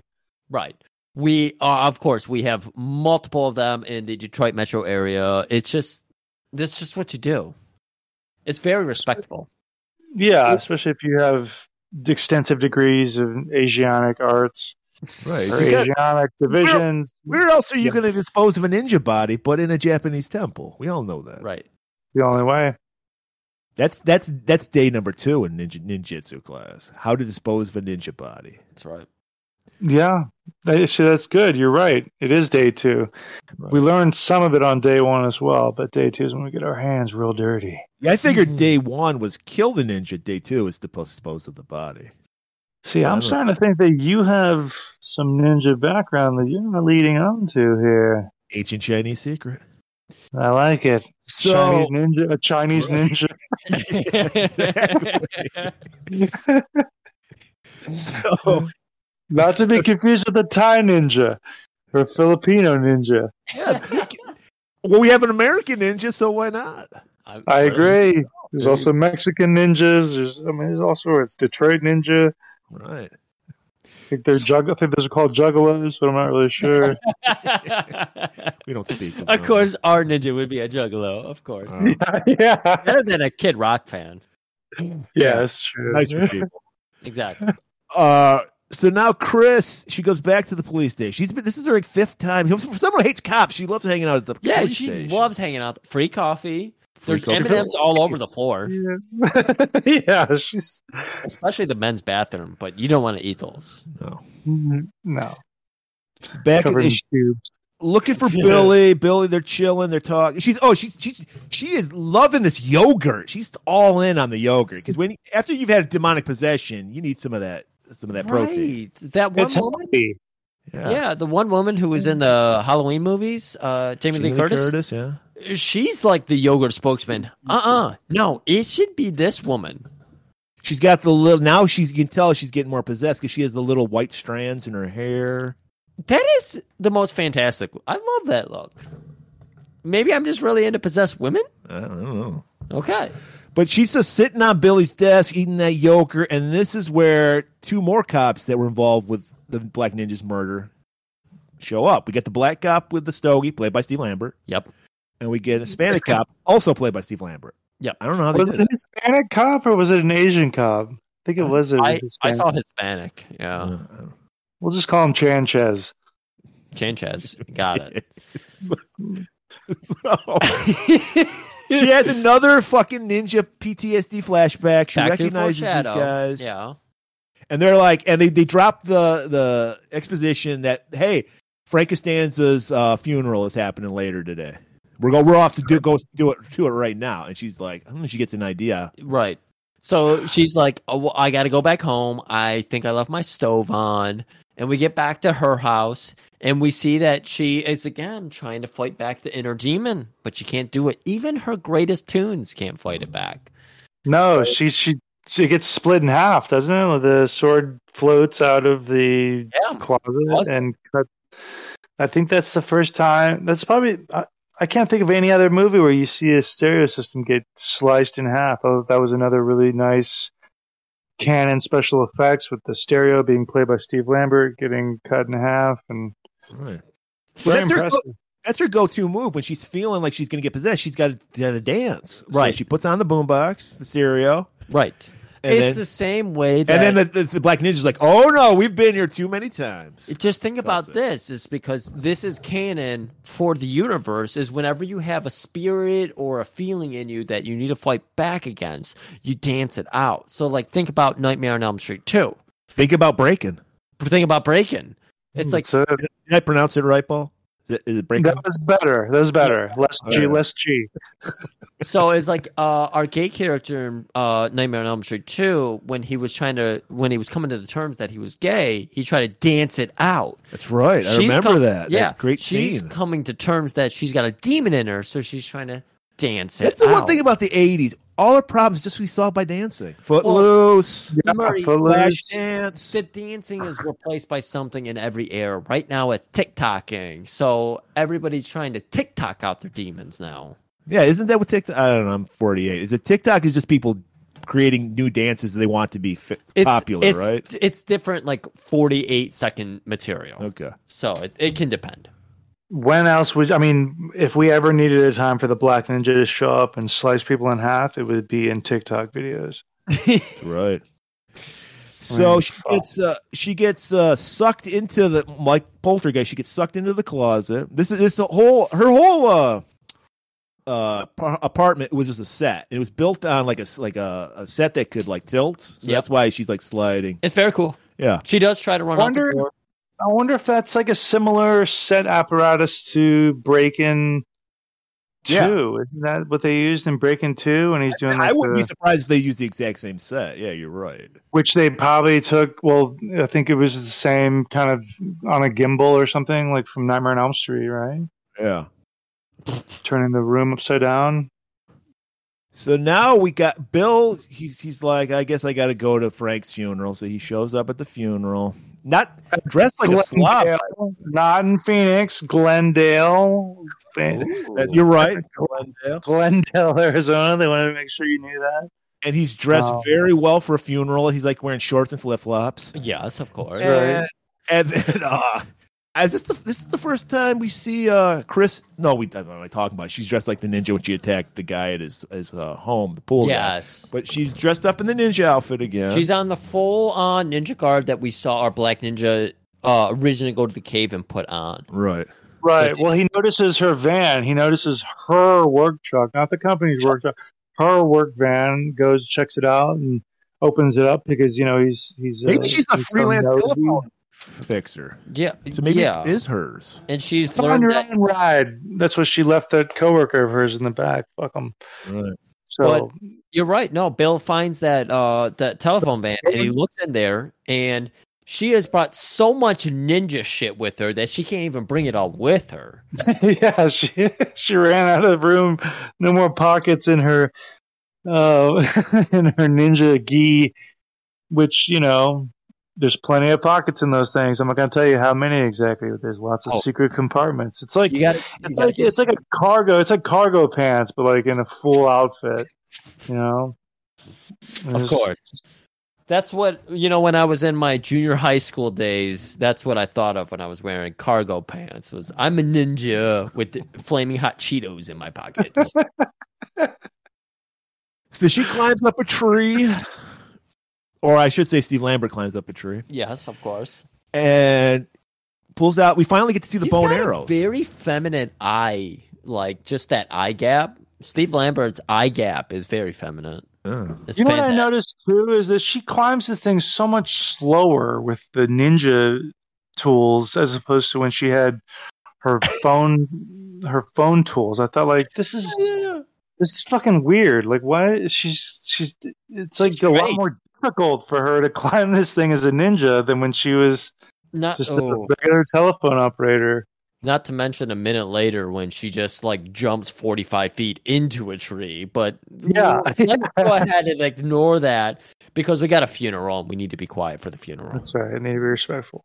Be respectful. Yeah, be respectful. Moment of For the silence. sleazy cop who was found in a hot tub with 2 prostitutes. There's nothing better on a oral venue medium than to have a moment of silence. Well, we don't have a moment of silence. Oh, the first shit. thing they want to do is a 21-gun salute, and that's the perfect cover for the Black Ninja because she pulls out the bow and arrows, and just as they shoot the first of the 21 shots, arrow right to the neck of what did you call him, Chanchez? Yes, that's right. He's taken out, and then all He's hell done. breaks loose. She just starts firing arrows willy-nilly, just hitting people. Hits the black cop with a cigar. Well, he starts firing into the sky, right? They start shooting up all blindly, not really sure where this onslaught's coming from. And then he moves out of the way, and another, like some nerd cop behind him actually gets the arrow first. Just innocent bystander, probably had nothing to do with the opening scene. And then he starts shooting into the sky again, and then he gets the arrow into the chest, eats the stogie, comes out his ass. He's fucking done. And then they're still shooting away. I think is this when she flips out of the tree Yeah, flips and out of the starts tree. on the run, and all the cop cars start chasing after her, where she swings back. Where is she swings back up into a tree, right? And they shoot Yeah. the branch, and then she lands on the roof. Right. And it takes up some more cops. Then she runs like into just like the cemetery, and the cops. Well, this is what I love. The cops show up with a car. They open the trunk, and it's not full of guns. It's full of nightsticks. Yeah, I was like, yeah, you're the supply guy. You're like fucking jobber cop. And he That's starts just handing out nightsticks to everybody, and they start demolishing people's tombstones. They start just bashing Yeah. them. Now, did you notice the name on one of like that first tombstone that gets beat down? I feel like that was the editor's name or somebody on the production. yeah, it was. I think it was the assistant director or something. Or it was one of the production guys' names, right? That they made on Yeah. that tombstone. Right, because it was Everything made out of about- like Everything about that styrofoam. first tomb stood out. Yeah. They Yeah. definitely made a point of it. Yeah, but fuck the tombstones, fuck the dead, no respect. They just Yeah. bash them all to Tombstone shit. just sucks now. Yeah, a hell of a nightstick. I mean, obviously they're made out of styrofoam, but it's supposed to be marble, and that's pretty rough. that's what you have to keep. Those are special nightsticks. You have to keep them in the back of a trunk altogether. I There's know. not License. I really That's right. appreciate this about these cops is that they're like, we need to beat some ass. Let's get the nightsticks out. So you know what? Let's give it to these cops. Right. I agree. So she gets away, but not from Show. Show follows, and she leaps over a fence. And then I like Show. He takes off his jacket because there's a barbed wire on the top of the fence. He lays his jacket on the barbed wire, but he doesn't need to do that because he just does his vaults show over it. Yeah, He does a Clears it. double Yeah. gainer, swan without dive, any momentum. He just flat jumps. swanton straight up. bomb. Yeah. Let's not talk Jeff Hardy right now. I mean, come on. So it's fascinating how he jumps over this and everything.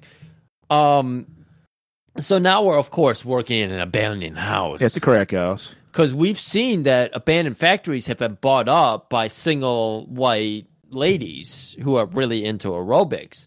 So it's like, what's the next venue? Single family homes that are abandoned and apparently like dilapidated and everything. Because they This have was like an fucking- unfinished home, but it was totally You think they were gutted. building it up still? And they Yeah. just happened to put fucking sinks and ovens and Oh, showers no, because in it there? had like boards on the windows, so it feels like it was like a condemned, like they It had like to be. the That's my- cemetery backed up to like the ghetto almost. The ghettos of Phoenix, ghettos Exactly. of Glendale, I guess. Exactly, Paul. You're seeing my point here. It's just this was dilapidated. This was is abandoned. dilapidated. It's not coming up. It's going down. No, yeah. Yeah. The scrappers got to this house. There's no copper. Yeah, there's no copper. You at didn't all. see any copper. No. And half the fucking boards were just blown out too. Right. And Show's about to learn that. And it just so happens that because, of course, Black Ninja, his mind is fused with Chris's mind. He knows that all these Arizona houses are just dilapidated as fuck. So he knows about the pitfalls and everything. So he's got a one up in here. See, I felt like this scene also showed Sho Kosugi's, I don't know how to, like, his shortcomings as a true ninja, because his like awareness, his surrounding like awareness is not the best here either. Yeah. He has you know, no eye. He has no depth perception. With the slit that he can see through, he's a fake Cyclops. So you would think a ninja would know that a ninja would be hiding up in the ceiling rafters above you, but it completely catches him by surprise. Then she jumps down, actually lands a kick on him. I was kind of confused by his credibility, his Phoenix street cred as a ninja. I want to say that Sho is trying to make it believable that he would lose a fight to a woman. He knows she's a woman. So he's kind of he's selling too much.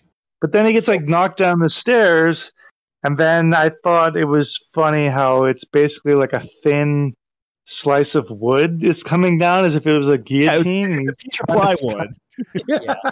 Well, Lambert said, he's like, hey, low budget, you use what you got. So we just use it. It's a fucking ECW hardcore match basically breaks out because garbage cans are flying, kendo sticks, everything. I thought it was a little overkill when Sho pulled out the bag of tacks and threw it on the ground. I'm like, we don't need that.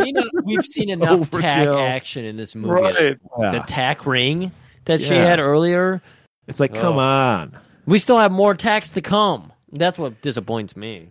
And so, he falls through he gets thrown. Oh my God! I'm gonna do my best JR here. Very good. Thank you. Baga! Doesn't he jump up through the floor? I think. Yes, he does. Yeah, he does. Yeah. Or should I say, Steve Lambert does? Steve Lambert. Because he really did. That's not even a joke. He's like, yeah, I did that stuff. Yeah, of course he did. Because, of course, they reversed it. He really went down, but then they just reversed it. That's right. They used that a lot, though, for the flips and everything, like flipping up on the... Okay, yeah. Yeah. And so, but then he does fall through, and then he gets impaled on a splinter. Yes, that was good. Guys, that's the worst. Splinters. That's good. But he sells it. He sells it well. You know what I mean? He's not like one of these AEW fuckwads. Like he actually sells it. Wow, we didn't say that. A guest came on our show and said that. He would know better than anybody. He probably knows some of these guys. Unfortunately. So then he actually sells the splinter. I thought very reminiscent of "I'm Gonna Get You, Sucker," and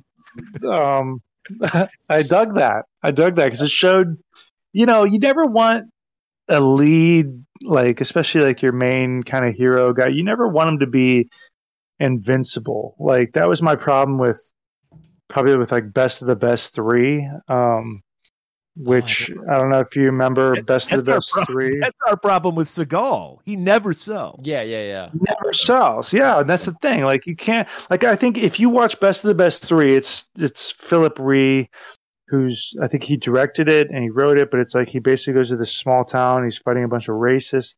I legitimately can't remember him even taking one hit in this whole movie, and it was so unbelievable. So you got to have your main guy sell and look like he's somewhat in peril, even if it is from just like a splinter or something. But just to make it a little relatable. I mean, I'm in the middle of like a guy's like 45-hour critique of the Star Wars Episode 7. And he's just talking about, of course, Rey and all the other characters and everything, and how it's like, how is anybody supposed to relate to Rey? Because Rey is immediately good at everything she does. Right. She's like, you think that they're building it up where she's going to be into Han Solo, and instead of being the Luke Skywalker of the sequels, she's going to be the Han Solo. And they're going to have somebody else be the Han or the Obi-Wan. And they're like, oh, no, she's going to be everything in one. And then double that. And then triple that. And so you're just explaining why we all hate modern action movies, because they don't do that shit. Yeah, anymore. they've forgotten all about this art of being like, we want to relate. We want to relate to Bob Odenkirk. We want to be like the 58-year-old guy just trying to go get a pizza, gets jumped, and his Buffalo Bill's fucking starter jacket gets blown up on him, and he has to murder people. You're getting really personal with that. I know. I'm sorry. It was too personal. Selling drives the story forward. We'll just leave it at that. Selling drives the story forward, right? Exactly. Well, Thank you, Show. What's the point of watching it if there's no vulnerability? You're just like, why do I care about this guy? They're gonna win, yeah. Oh. Anyways, which makes a Jack Burton a perfect lead character, even though he's the sidekick. I know you're not the biggest Jack Burton moccasins fan. No, I just no. You're just representing me now. How dare you? I love Jack Burton. I hate the moccasins. yes. But hey, man, you can't have Jack without the moccasin boots. Yes, we could. If I was in charge of costume. Right. You see Jack Burton wearing flip-flops or like some caterpillars? No. He needs to have the goddamn moccasin boots. You see what I'm saying? You're acting like that's part of why he shoots the ceiling. It lands on his head. He's the biggest, like, klutz, blowhard. It's perfect because he's wearing his goddamn moccasin boots. I think I pointed that out too. I said I hate it, but I think I know where they're going with it. I think I did. I don't know. Go check out that episode, people. Big Trouble in Little China. Yeah. Okay. So yeah. I still don't like it and I never will like it. All right. Okay. You'll never see me in a pair of moccasins. Hold all on. I'm saying. Let's all breathe. They're practically tabby boots for Native Americans. We're breathing together for a moment here. We're going to persevere. We're going to get through this movie. We're approaching the 9-hour mark here. Woo! We're going to get through this movie. All right. So they have finally... Wait, are we at the point where they finally square up in the attic of this fucking dilapidated house? No, they're done. They're done? They're done. The fight is done. He impaled himself on that... He's a vampire, apparently. Yes. He impaled himself on that stake. And Chris has jumped out the window. Or should I say, Steve Lambert jumped out the window. Exactly. Did a great flip. And here's the window.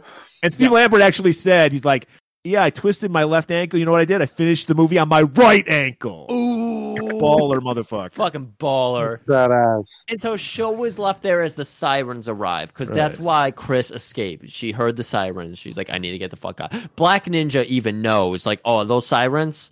Let me get the fuck out of here.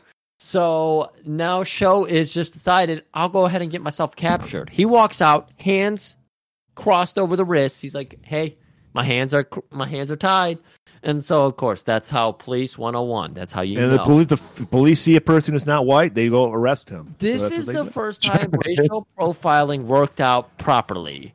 Because it didn't work out properly at all, but it worked out for Show's plan. Yeah. Right. He took advantage of their innate racism. Right, because they're like, we're going to book this guy, and I'm not going to use any kind of slang that they use here. We're just going to let it stand. But it just so happens that Billy arrives, and he goes, that man right there, he looks a little slanty.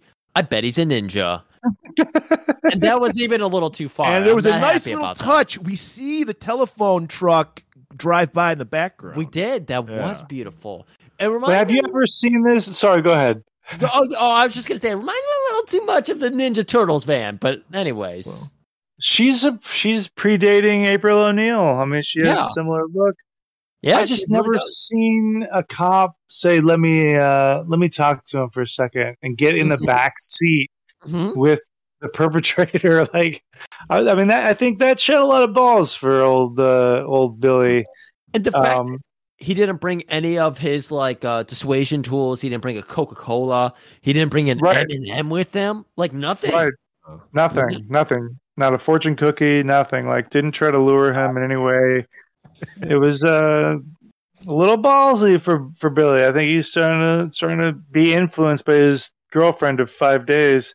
Yep, 5 days. So so he, but I thought that was interesting. And then you get like the little glance at the handcuffs, like, well, how is he going to meet him, right? Because he wants him to meet him at the temple on the edge of town, like the only Asian temple. And now I'm sure Phoenix has grown, and they might have like 2 temples now. But I would be curious to see if that was a legitimate temple in Phoenix, or I can't imagine they built that just for. Now the interior of that temple, maybe, but like I can't imagine they built that. Yeah, temple. that wasn't a real temple. That was a painting. It was. That's too bad. What? Cannon does it again. Fooled me. Yeah. Well, that's their job. This is where we get to the cool. He's like, meet me, grab your woman of 5 days. and Sword. meet me at the temple. Well, Billy, first to break the ice, Billy goes, "Is it true you guys shit in holes?" And Yeah. he's just like, "Yes, we do." It's the quickest. I recommend a chair folded on its side. Inside. The same man taught me that when he was pounding a That's beer right. over his forehead. He said, That's "Oh, this all makes sense." And you're speaking to Billy's tone. He really loves that fucking mud show shit. So he's like, "I love this." You're Yeah. speaking to me. I'm the biggest Taz fan around. You didn't pick up on the mic, but when they were fighting in the thing, Billy was there watching, and he was going, "Holy shit! Holy Holy shit!" You deserve it. Yeah, when they arrest him, he does that. I'm sorry, everybody. No. Let's finish this movie. Okay, so now we know that Shohei has told them, hey, you need to get sword and woman. Right. That's everything to this temple. And yeah, don't worry about me. I know you can't get me out of here easily, so just let me do my thing. And so is this next shot just him in the back of the squad car? Yeah. Okay. There were 3 cops, and this is where he shows you the utilization of that patch scabbard sheath whole thing on his eye. It has a name. I can't remember what the name of it is, but I don't want. It's like Subi or something like. Yeah, I don't know anything like that. Yeah, that was third day, but yeah. So he pulls he pulls out a little pricker. Here's another tack, right? I think that he pulls out. Well, he pulls out the little blowgun first. You know what? I bet it was. Oh, that's right. It was a Bene Gesserit from fucking Dune. Oh, dude. Yeah, of course. Well, he pulls out. Yeah, he pulls out the. He's got a tiny little fucking blow dart. Yeah. Nonchalantly just shoots it into the kills. These cops are just doing their job. Now he's ready to just murder people. As far as we know, Right. we don't know what these It could weapons be. It do. could be a sleep kind of thing. I mean, we know from Dune that the tiny needle tells the tiny truth. So maybe these cops were just having to face something that they couldn't face before. I don't know. Fear itself. And then he pulls out like a little like dart thing or something, and lightly taps the guy in the front seat. That was in the Bene neck. Gesserit, man. Yeah. Yeah, And then the driver pulls out a gun and starts. He like nonchalantly knocks the gun away. At least he stops and puts the car in park. he kicks him from the back seat, which I thought was actually pretty impressive. That was one of the more impressive show moves. Is he kicks him while handcuffed from the back seat in the face. I mean, And then how does he kill him? Does he claw him in the face, or no? That's the first verse. I don't think he kills him. I think what he does is he adjusts, like a chiropractor, he adjusts his neck for him to go to sleep for the next 14 minutes. Okay, that's right, because he needs the guy's keys to get out of the handcuffs because he doesn't have any more tools in his toolbox eye patch. How many things? Only so many tools you can hide in your eye socket. Exactly. That's right. That's right. He's all out. So now Bill goes. He's got to get Chris. So he goes back to Spencer's, and Gun drawn, right? And He has she's the like gun covered drawn. in bruises now. She's like fucked up. Well, he gets a moment alone to go through. Well, he goes through a little bit more than he should. And Murray, by the way, I'm against this. You Even know though what? they've been I'm dating gonna. for When it 5 comes to saving your girlfriend from demonic possession, I will allow you to go through someone's closet. Okay, but Oh, okay. That's good to know. yeah. Because Okay. But He's- only when it's demonic possession. he's going through all of her shit. He's Yeah. going through the underwear drawer first, Yeah, well, yeah. and then he's going through the teenage undergarments drawer that she has because she's kept those as a relic. Training undergarments. Yeah, He excuse was me. looking for the schoolgirl underwear. Yeah, Oh. yeah, exactly. He's like, in Japan, you can get these out of a bed. Well, that's what he's thinking. I could sell these on the street for at least $45. Panty that- contraband. Yeah. So and then he goes to the closet and he sees the katana laying right on there, and he goes to grab it, and then that's when Chris comes out. What are you doing? Chris is like me. She's like, "What the fuck you doing? We go through my shit." He's like, nothing. It's nothing." funny how whenever you go to the bathroom, you catch me when I'm touching the swords in your closet. It's just weird how that happens. Leave my swords alone. I can't. And then she's like I said, she's covered in bruises from that fucking vicious fight she had with with eye Joe. bruises, fucking which all over her immediately chest, go away. shoulders. By the way, in the next scene, Well, yeah. ninja healing, is that a thing too? Yes. So that's part of the V8. Adds to the nutrients. Quick healing. Just pour some V8 on. It's like putting a steak on your eye. You just put some V8 on your bruise. Yeah. Bruise goes away. Someday we'll really square you down for some ginseng secrets. Because we know all about ginseng and its properties. So Yeah, Chris, like most cops, freaks out and pulls his gun on her because she's like, "What are you doing?" And then the ninja takes over and knocks Chris down and then slashes at him and stops right before it. This scene was actually Shokazugi did it. And I guess the guy who played Billy was like, yeah, Shokazugi was like cracking up because he's like almost killing me and I'm freaking out because I'm scared he's going to hit me with his sword. But obviously, Sho's a fucking pro. He knows what he can come within a hair of hitting you. So Sho had a good laugh at that. But yeah, so we can see that she's still fighting her love of her life for 5 days now. 5 days. 5 days, boyfriend, love of her life. She's already told him too, hasn't she? I love you. Like, has she said that before, or is that in this scene? Oh no, you're right. You're dead on. No, multiple times she's already said you are the what is the old Game of Thrones line? You're the moon of my stars or something. You're my Calithazar or whatever. She's getting into all that fucking heavy shit, and she's like, you'll get that soon when Game of Thrones is on HBO. Yeah. So she takes out. Apparently, she's in control now because she's going to the Japanese temple, and Billy chases her. Literally, just skids out and says, "Fuck it, I'm out. I can't do anything." I guess I got to do this on foot now. I don't know. And we know what cops feel about doing any work on feet. You don't do it. No. Yeah. And so now we're at the temple. Sho shows up with the body of the Black Ninja. Sure enough. Brings him in. And then, like 5 minutes later, Chris shows up, and so we got the ninja body laid out. We're following Chris now as she wanders through the temple. Sho actually does talk with the monks that are there and go, "Look, I need to use your place for a fight. Can you like skedaddle and get out?" Gonna be cool. Like, hey, we understand. Right. You guys can stand behind pillars or statues or something. Just make yourself scarce. Try not to get possessed. It really works against me. Come on. He's got one request. Don't get possessed. Right. That's it. Paul, that's perfect foreshadowing. That's perfect. I know. It's fucked. So we get the body, and what happens here, Griff? Exhausted. Well, she gets to the body, and that's when Sho reveals himself. Sho shows himself. Okay. And this is where they have like a quick little dialogue because it's like, yeah, he's the ninja who's in you right now. And she's like, I don't have a ninja. You have a ninja. You know, you got a ninja in you. Why do you think you're so good at that fucking Bodyguard video game you play? Bouncer? Yeah. It's because you got a fucking black ninja in you, girl. She's and like, you're Asian, your love for Japanese arts or whatever.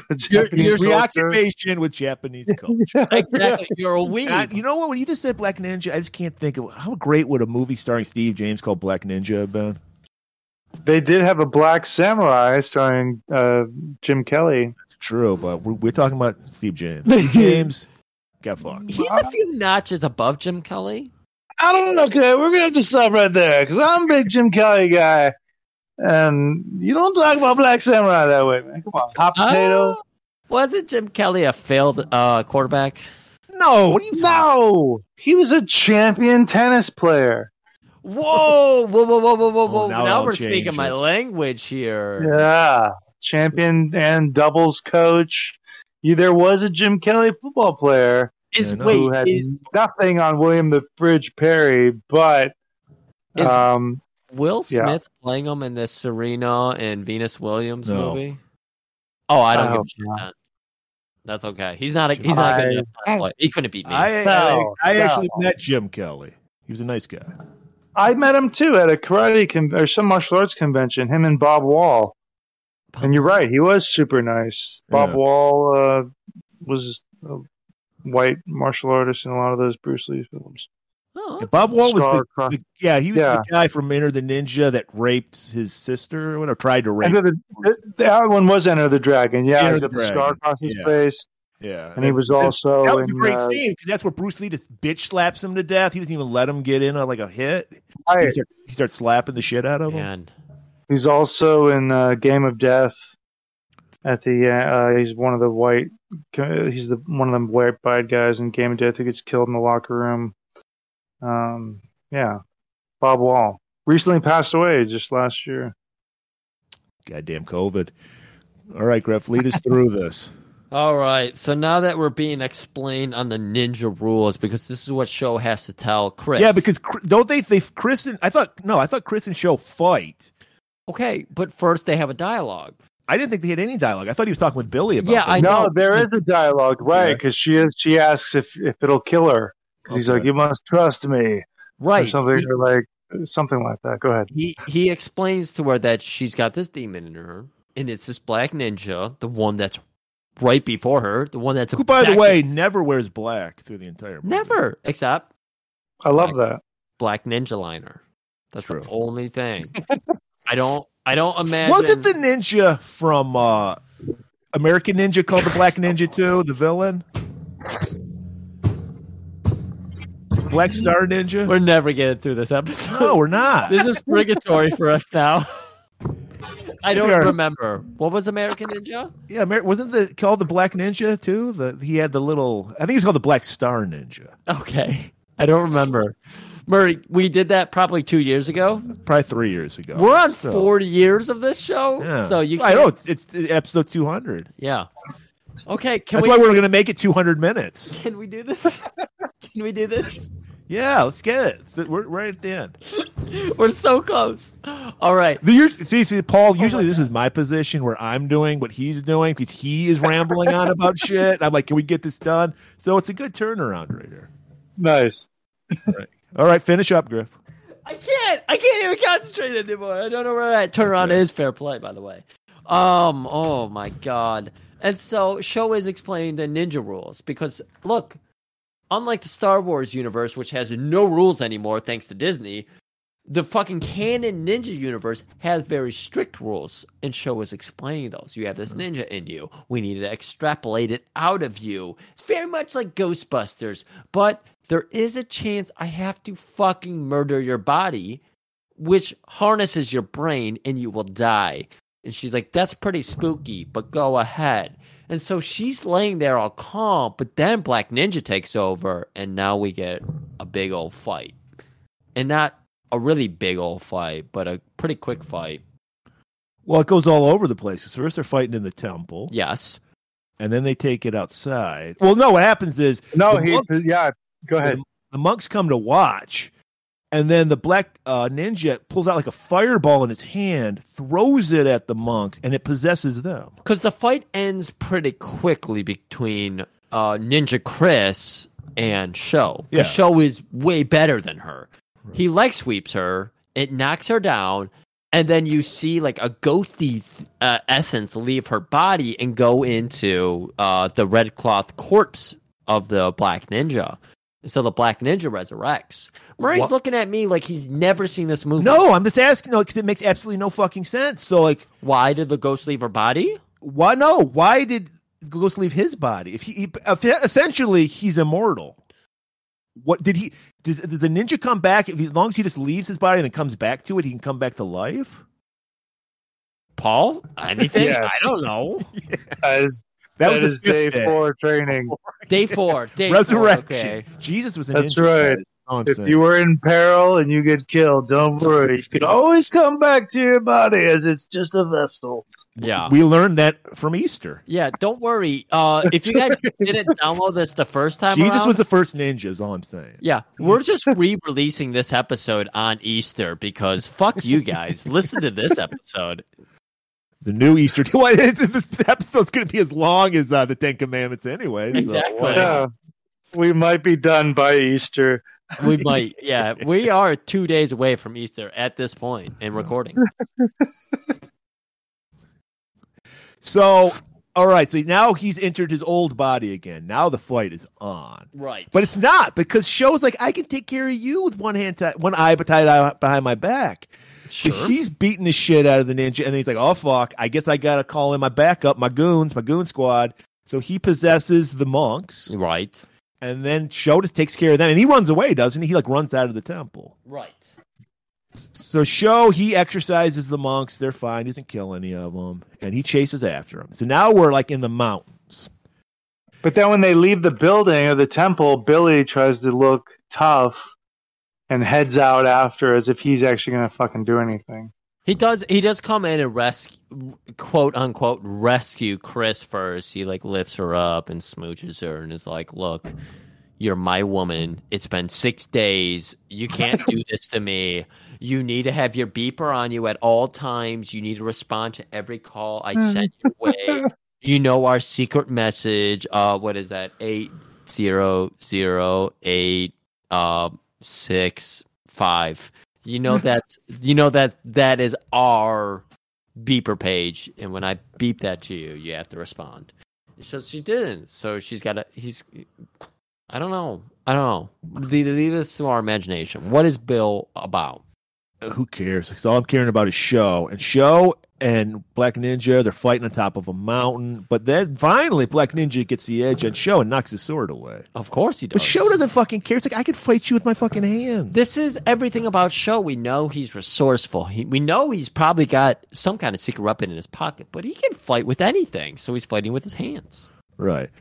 Yeah, there's literally a part where he's hanging off the side of the cliff and punches up.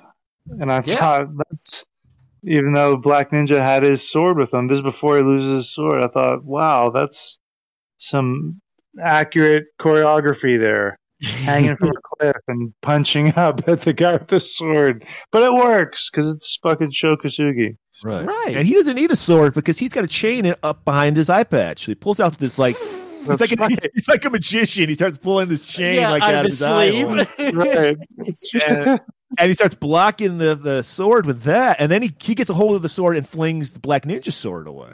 No, excuse me. What he does is he flings his own chain away. Black Ninja comes down with the slash, and he's just like, "Bitch, I was teasing you." And he catches the blade with his palms. Because in every ninja movie, you have to have somebody catch a blade with their palms somehow. That's that's graduation material. Exactly. Wait, so that's your graduation ceremony. If you can survive wait, that. 6th, 7th day? Well, it's like the first day of the second week, but that's how they get you to pay for another week. Oh, so, yeah. That's how you get your if you survive. Right.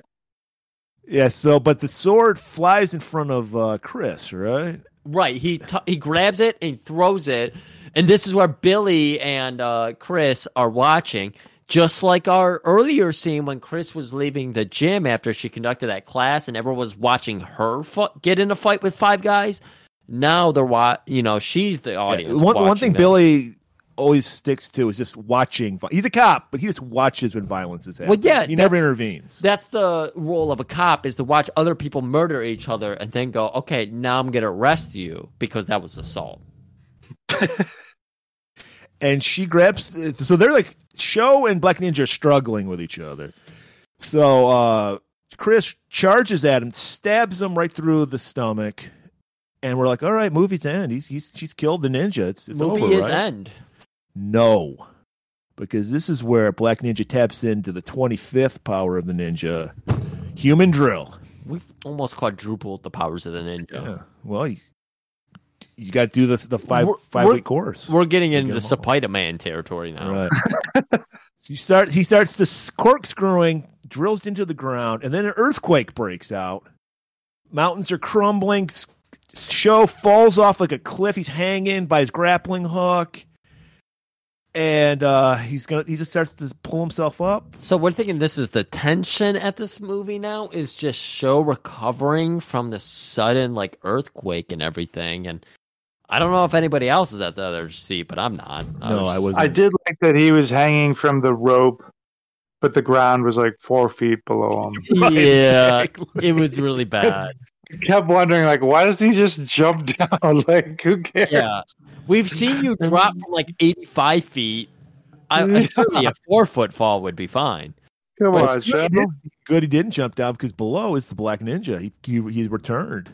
Yep. And he grabbed. He had to get in there anyways, right? Because he grabs him. And go ahead. How does he puncture him? Yeah, Sho just pulls out another knife behind his eye patch. He's got a 6-inch knife, Of course he does. and just stabs him through the top of his head. Well, And then the ninja falls, and then he falls like 20 feet. It's like we can clearly see Sho is 4 feet off the ground, Yeah. and then he falls, and then he just disappears like a ninja should when they die. Except in the beginning of the movie where it didn't. it's happen. like watching Power Rangers, where it's like these things are digitalized. This ninja is just a digital manifestation in this world. What are we? Are we in the Matrix? That's what this movie made me think. Are we in the Matrix? Okay. But I did like when he disappeared, the swords were left in the position in which he got stabbed. That was Right. a good Sam Furstenberg touch. He knew what he was Very doing. nice. Sho climbs up those last 4 feet up to where Billy and Chris are. Yeah. Does a little move where he's walking away. He turns over his shoulder and goes, "It's over." And you know what? That's the perfect time for credits to roll. We have ended it. We get We a have beautiful finished shot of it. him walking off into the sunset. Just like Ryu. Just like Ryu. We haven't done Street Fighter yet. No one knows what Ryu. That was probably the first ninja I fell in love with. The ninja from Ninja Gaiden is Ryu. Oh, you're right. Yeah. I But love you that. prefer the arcade version, right? Arcade version Ninja Gaiden was way better, right? I've never played it. I was a Arcade version, baby. you could do you can do the run backflip up off the phone booths, and you're way more acrobatic as opposed to the NES version where you're just kind of. I can't. The NES version was like you jump and flip, and I get that, but you're very acrobatic in the arcade version. I can't speak to the arcade version. I literally pay to watch a man play Ninja Gaiden for 7 hours a day. I'm a big proponent of Twitch, so that's where Okay, nice. yeah. So if we all want to watch a man play Ninja Gaiden for 8 hours a day, just go to twitch.com/Arcus. I think you should actually pay to listen to us talk about Ninja 3 Domination for 8 hours a day because it's probably how long Because we this probably episode's gonna could. be. We're already at 45 hours, so Right. that's a week's worth of Ninja. Right. or- So when you're taking your ninja training class, when you get home, listen to the Ninja 3 Domination episode of Golden Globus Theater. how do we wrap this? Well, first of all, we got to take time to thank Paul London for doing Of this course. with us. Oh man, you guys are too kind. No, thank you. I like to just getting to listen to y'all's enthusiasm as well. I want to say, Paul, I forgive you for being better looking than me. Appreciating Lauren Avedon. I don't like that at all. We're not apologizing for that. You will once you see that Baywatch episode. You'll think, okay, he's I think we still already. a dork, but yeah, not as bad. I think we already know what Paul's follow-up episode's going to be. Well, if he wants to come back, I don't know. Yeah, if he wants to come back, yeah. He's just I'd like, love shit. to. No, it'd only take about 3 hours to cover a Baywatch episode. Well, it is only 45 minutes, so it'd be like 2 and 95 minutes. No, it'd be 3 hours. He's right. Yeah, he's right. That's my goal, is to convince you guys of the greatness of Abaddon. Well, it's gonna Okay, take a lot. you're more than welcome to convince us. This could be our next segment, the Change Our Mind segment. Yeah, please. But yeah, all kidding aside, you guys don't realize what a fucking great guy Paul London is. Come on. No. I'm not. Wait, you were mainly a baby face, right?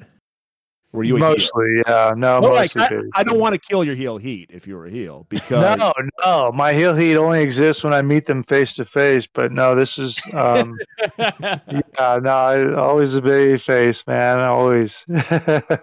yeah, because I was just saying at the beginning of the year, I was like, I want to get some more diverse guests on and shit. So I noticed, like, because obviously Paul's a fan of these movies we do, so he follows us. We follow each other, and I was like, Right. you know what? I'm just gonna fucking see if he'll fucking come on the show. I totally expected you to blow me off, dude, which would have been fine, by the way. You don't know the fuck I am from anybody. But no, Paul got back to me and was just like, yeah, I'm totally, knows nothing about us at all. He's like, I'm totally into it. Let's do it. Everything we're about. We just want to talk to fun people who want to talk about fun movies. Right. And that's what Canon's all about. You know what I mean? Thank you, Canon Films, for bringing us so many gems that have allowed you guys to reach 200th episode. And I'm very flattered and grateful for you guys, presenting it to me months ago, but just for and bringing Ninja 3 to my hemisphere, because it honestly wasn't one that I would quickly jump on when I was at the video store, because I would think like, why is there a girl on a ninja video? No. So I'm glad y'all brought this to my attention, and it's definitely become something. I mean, there's really no other film out there like Ninja 3. There isn't. Come on. Like, there isn't. I mean, anything else would be an imitator at this point. And I think there should be something similar, but like Cynthia Rothrock never did any supernatural films, did she? I mean, not that I know of. I mean, I guess Undefeatable would be the closest, but that's not a supernatural. I mean, she's barely even the hero. There was some supernatural elements to Tiger Claw 2. She's in. Okay. I actually watched that recently. Oh. So. Also, doesn't that have Abaddon? Abaddon's in that one too. Bolo's in it. Oh, Bolo. Oh wait, I'm thinking Abaddon's in one of these Tiger Claws. I think it might be 3. It might be. I don't know. I mean, we'll definitely have to bring you on for a Lauren Abaddon. Even like we've already done No Retreat, No Surrender 2 and 3, and King of the Kickboxers. Or we need somebody to help us like see Lauren Abaddon in another light. Because we see him in a very, very, very dark, right. We're dusky, open. shitty There's light. only Robert Ginty is the guy we hate with a passion. Right, exactly. And we don't see Abaddon as a Ginty yet. No. So he's not completely like off. Which one's Robert Ginty? Which one is he? He's the Exterminator. Okay. Yeah. Are you guys familiar with College Kickboxers? We already did that one, yeah. College Kickboxer. That's another one of my favorites. Great heels.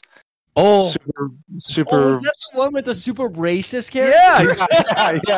Yeah.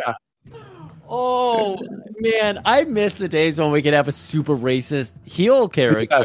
Because it's so easily hateable, but it's hilarious how extreme it is.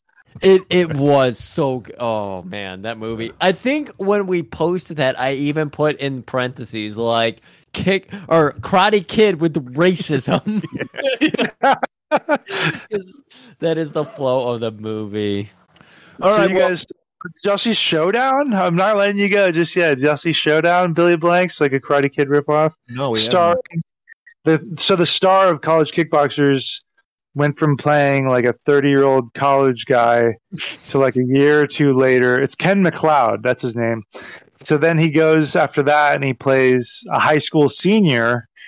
And it also stars, speaking of the Stillers, Ben Stiller's wife. What's her name? Ann Mira?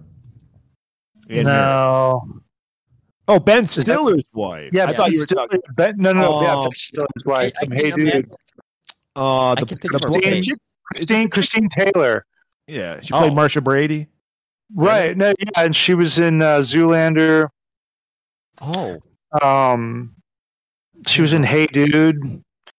Christine Taylor, I think, is her name, but she's like the girlfriend. But anyways, yeah, it's Billy Blanks is like the Miyagi role. He's like a janitor at this school, and this kid who was I want to say he was Donatello in the original Ninja Turtle movies. God, I'm blanking on his name. But Showdown, it's an awesome movie. Patrick Kilpatrick's like the bad guy. I think you guys would dig it. Showdown, it's awesome. I am writing it down right now. We'll definitely check that out. Have to check that out because we're always looking for more movies to tell people they're wrong about. Yeah. Well, this one, a lot of people you'll agree with people who are right about this because it's a good one. If you liked College Kickboxers, you'll dig this one. It's definitely got a lot of unintentional comedy spots in it. All right. Thank you guys. Y'all are awesome, and I look forward to getting y'all on the Abaddon train. Well, we're gonna have you back on to convince us, but for today, we got to let these people take their cats out. Yeah, there you have it, everybody. You got more than you asked for with our 200th episode. But we had fun, and that's all that matters at the end of the day. That's right. Absolutely. So, next week, Griff, or for our 201st, I want to give a shout out to our boy Caesar who follows on Twitter because he reminded me of this movie that I've been wanting to do for a while. This is going to be a good one because you're gonna hate the hero of this movie. But if you were a kid, if you were from the 70s like I was, you were a boy from the 70s, this guy was one of your heroes. And his son was in Ninja 3 Domination. Because I'm talking about Evel Knievel, Jeff. His one vanity project called Viva Knievel, where he's portrayed as a literal god in this movie. You will hate him so much. Have you seen it, Paul? No. What's it called again? It's called Viva Knievel. No. Wow. It's a total vanity project. He's perfect in every way. That's amazing. Yes, because that's why we're going to do it next week. So check that out next week. Thank you, Paul. Thank you for listening, and we will see you next week. Keep it warm.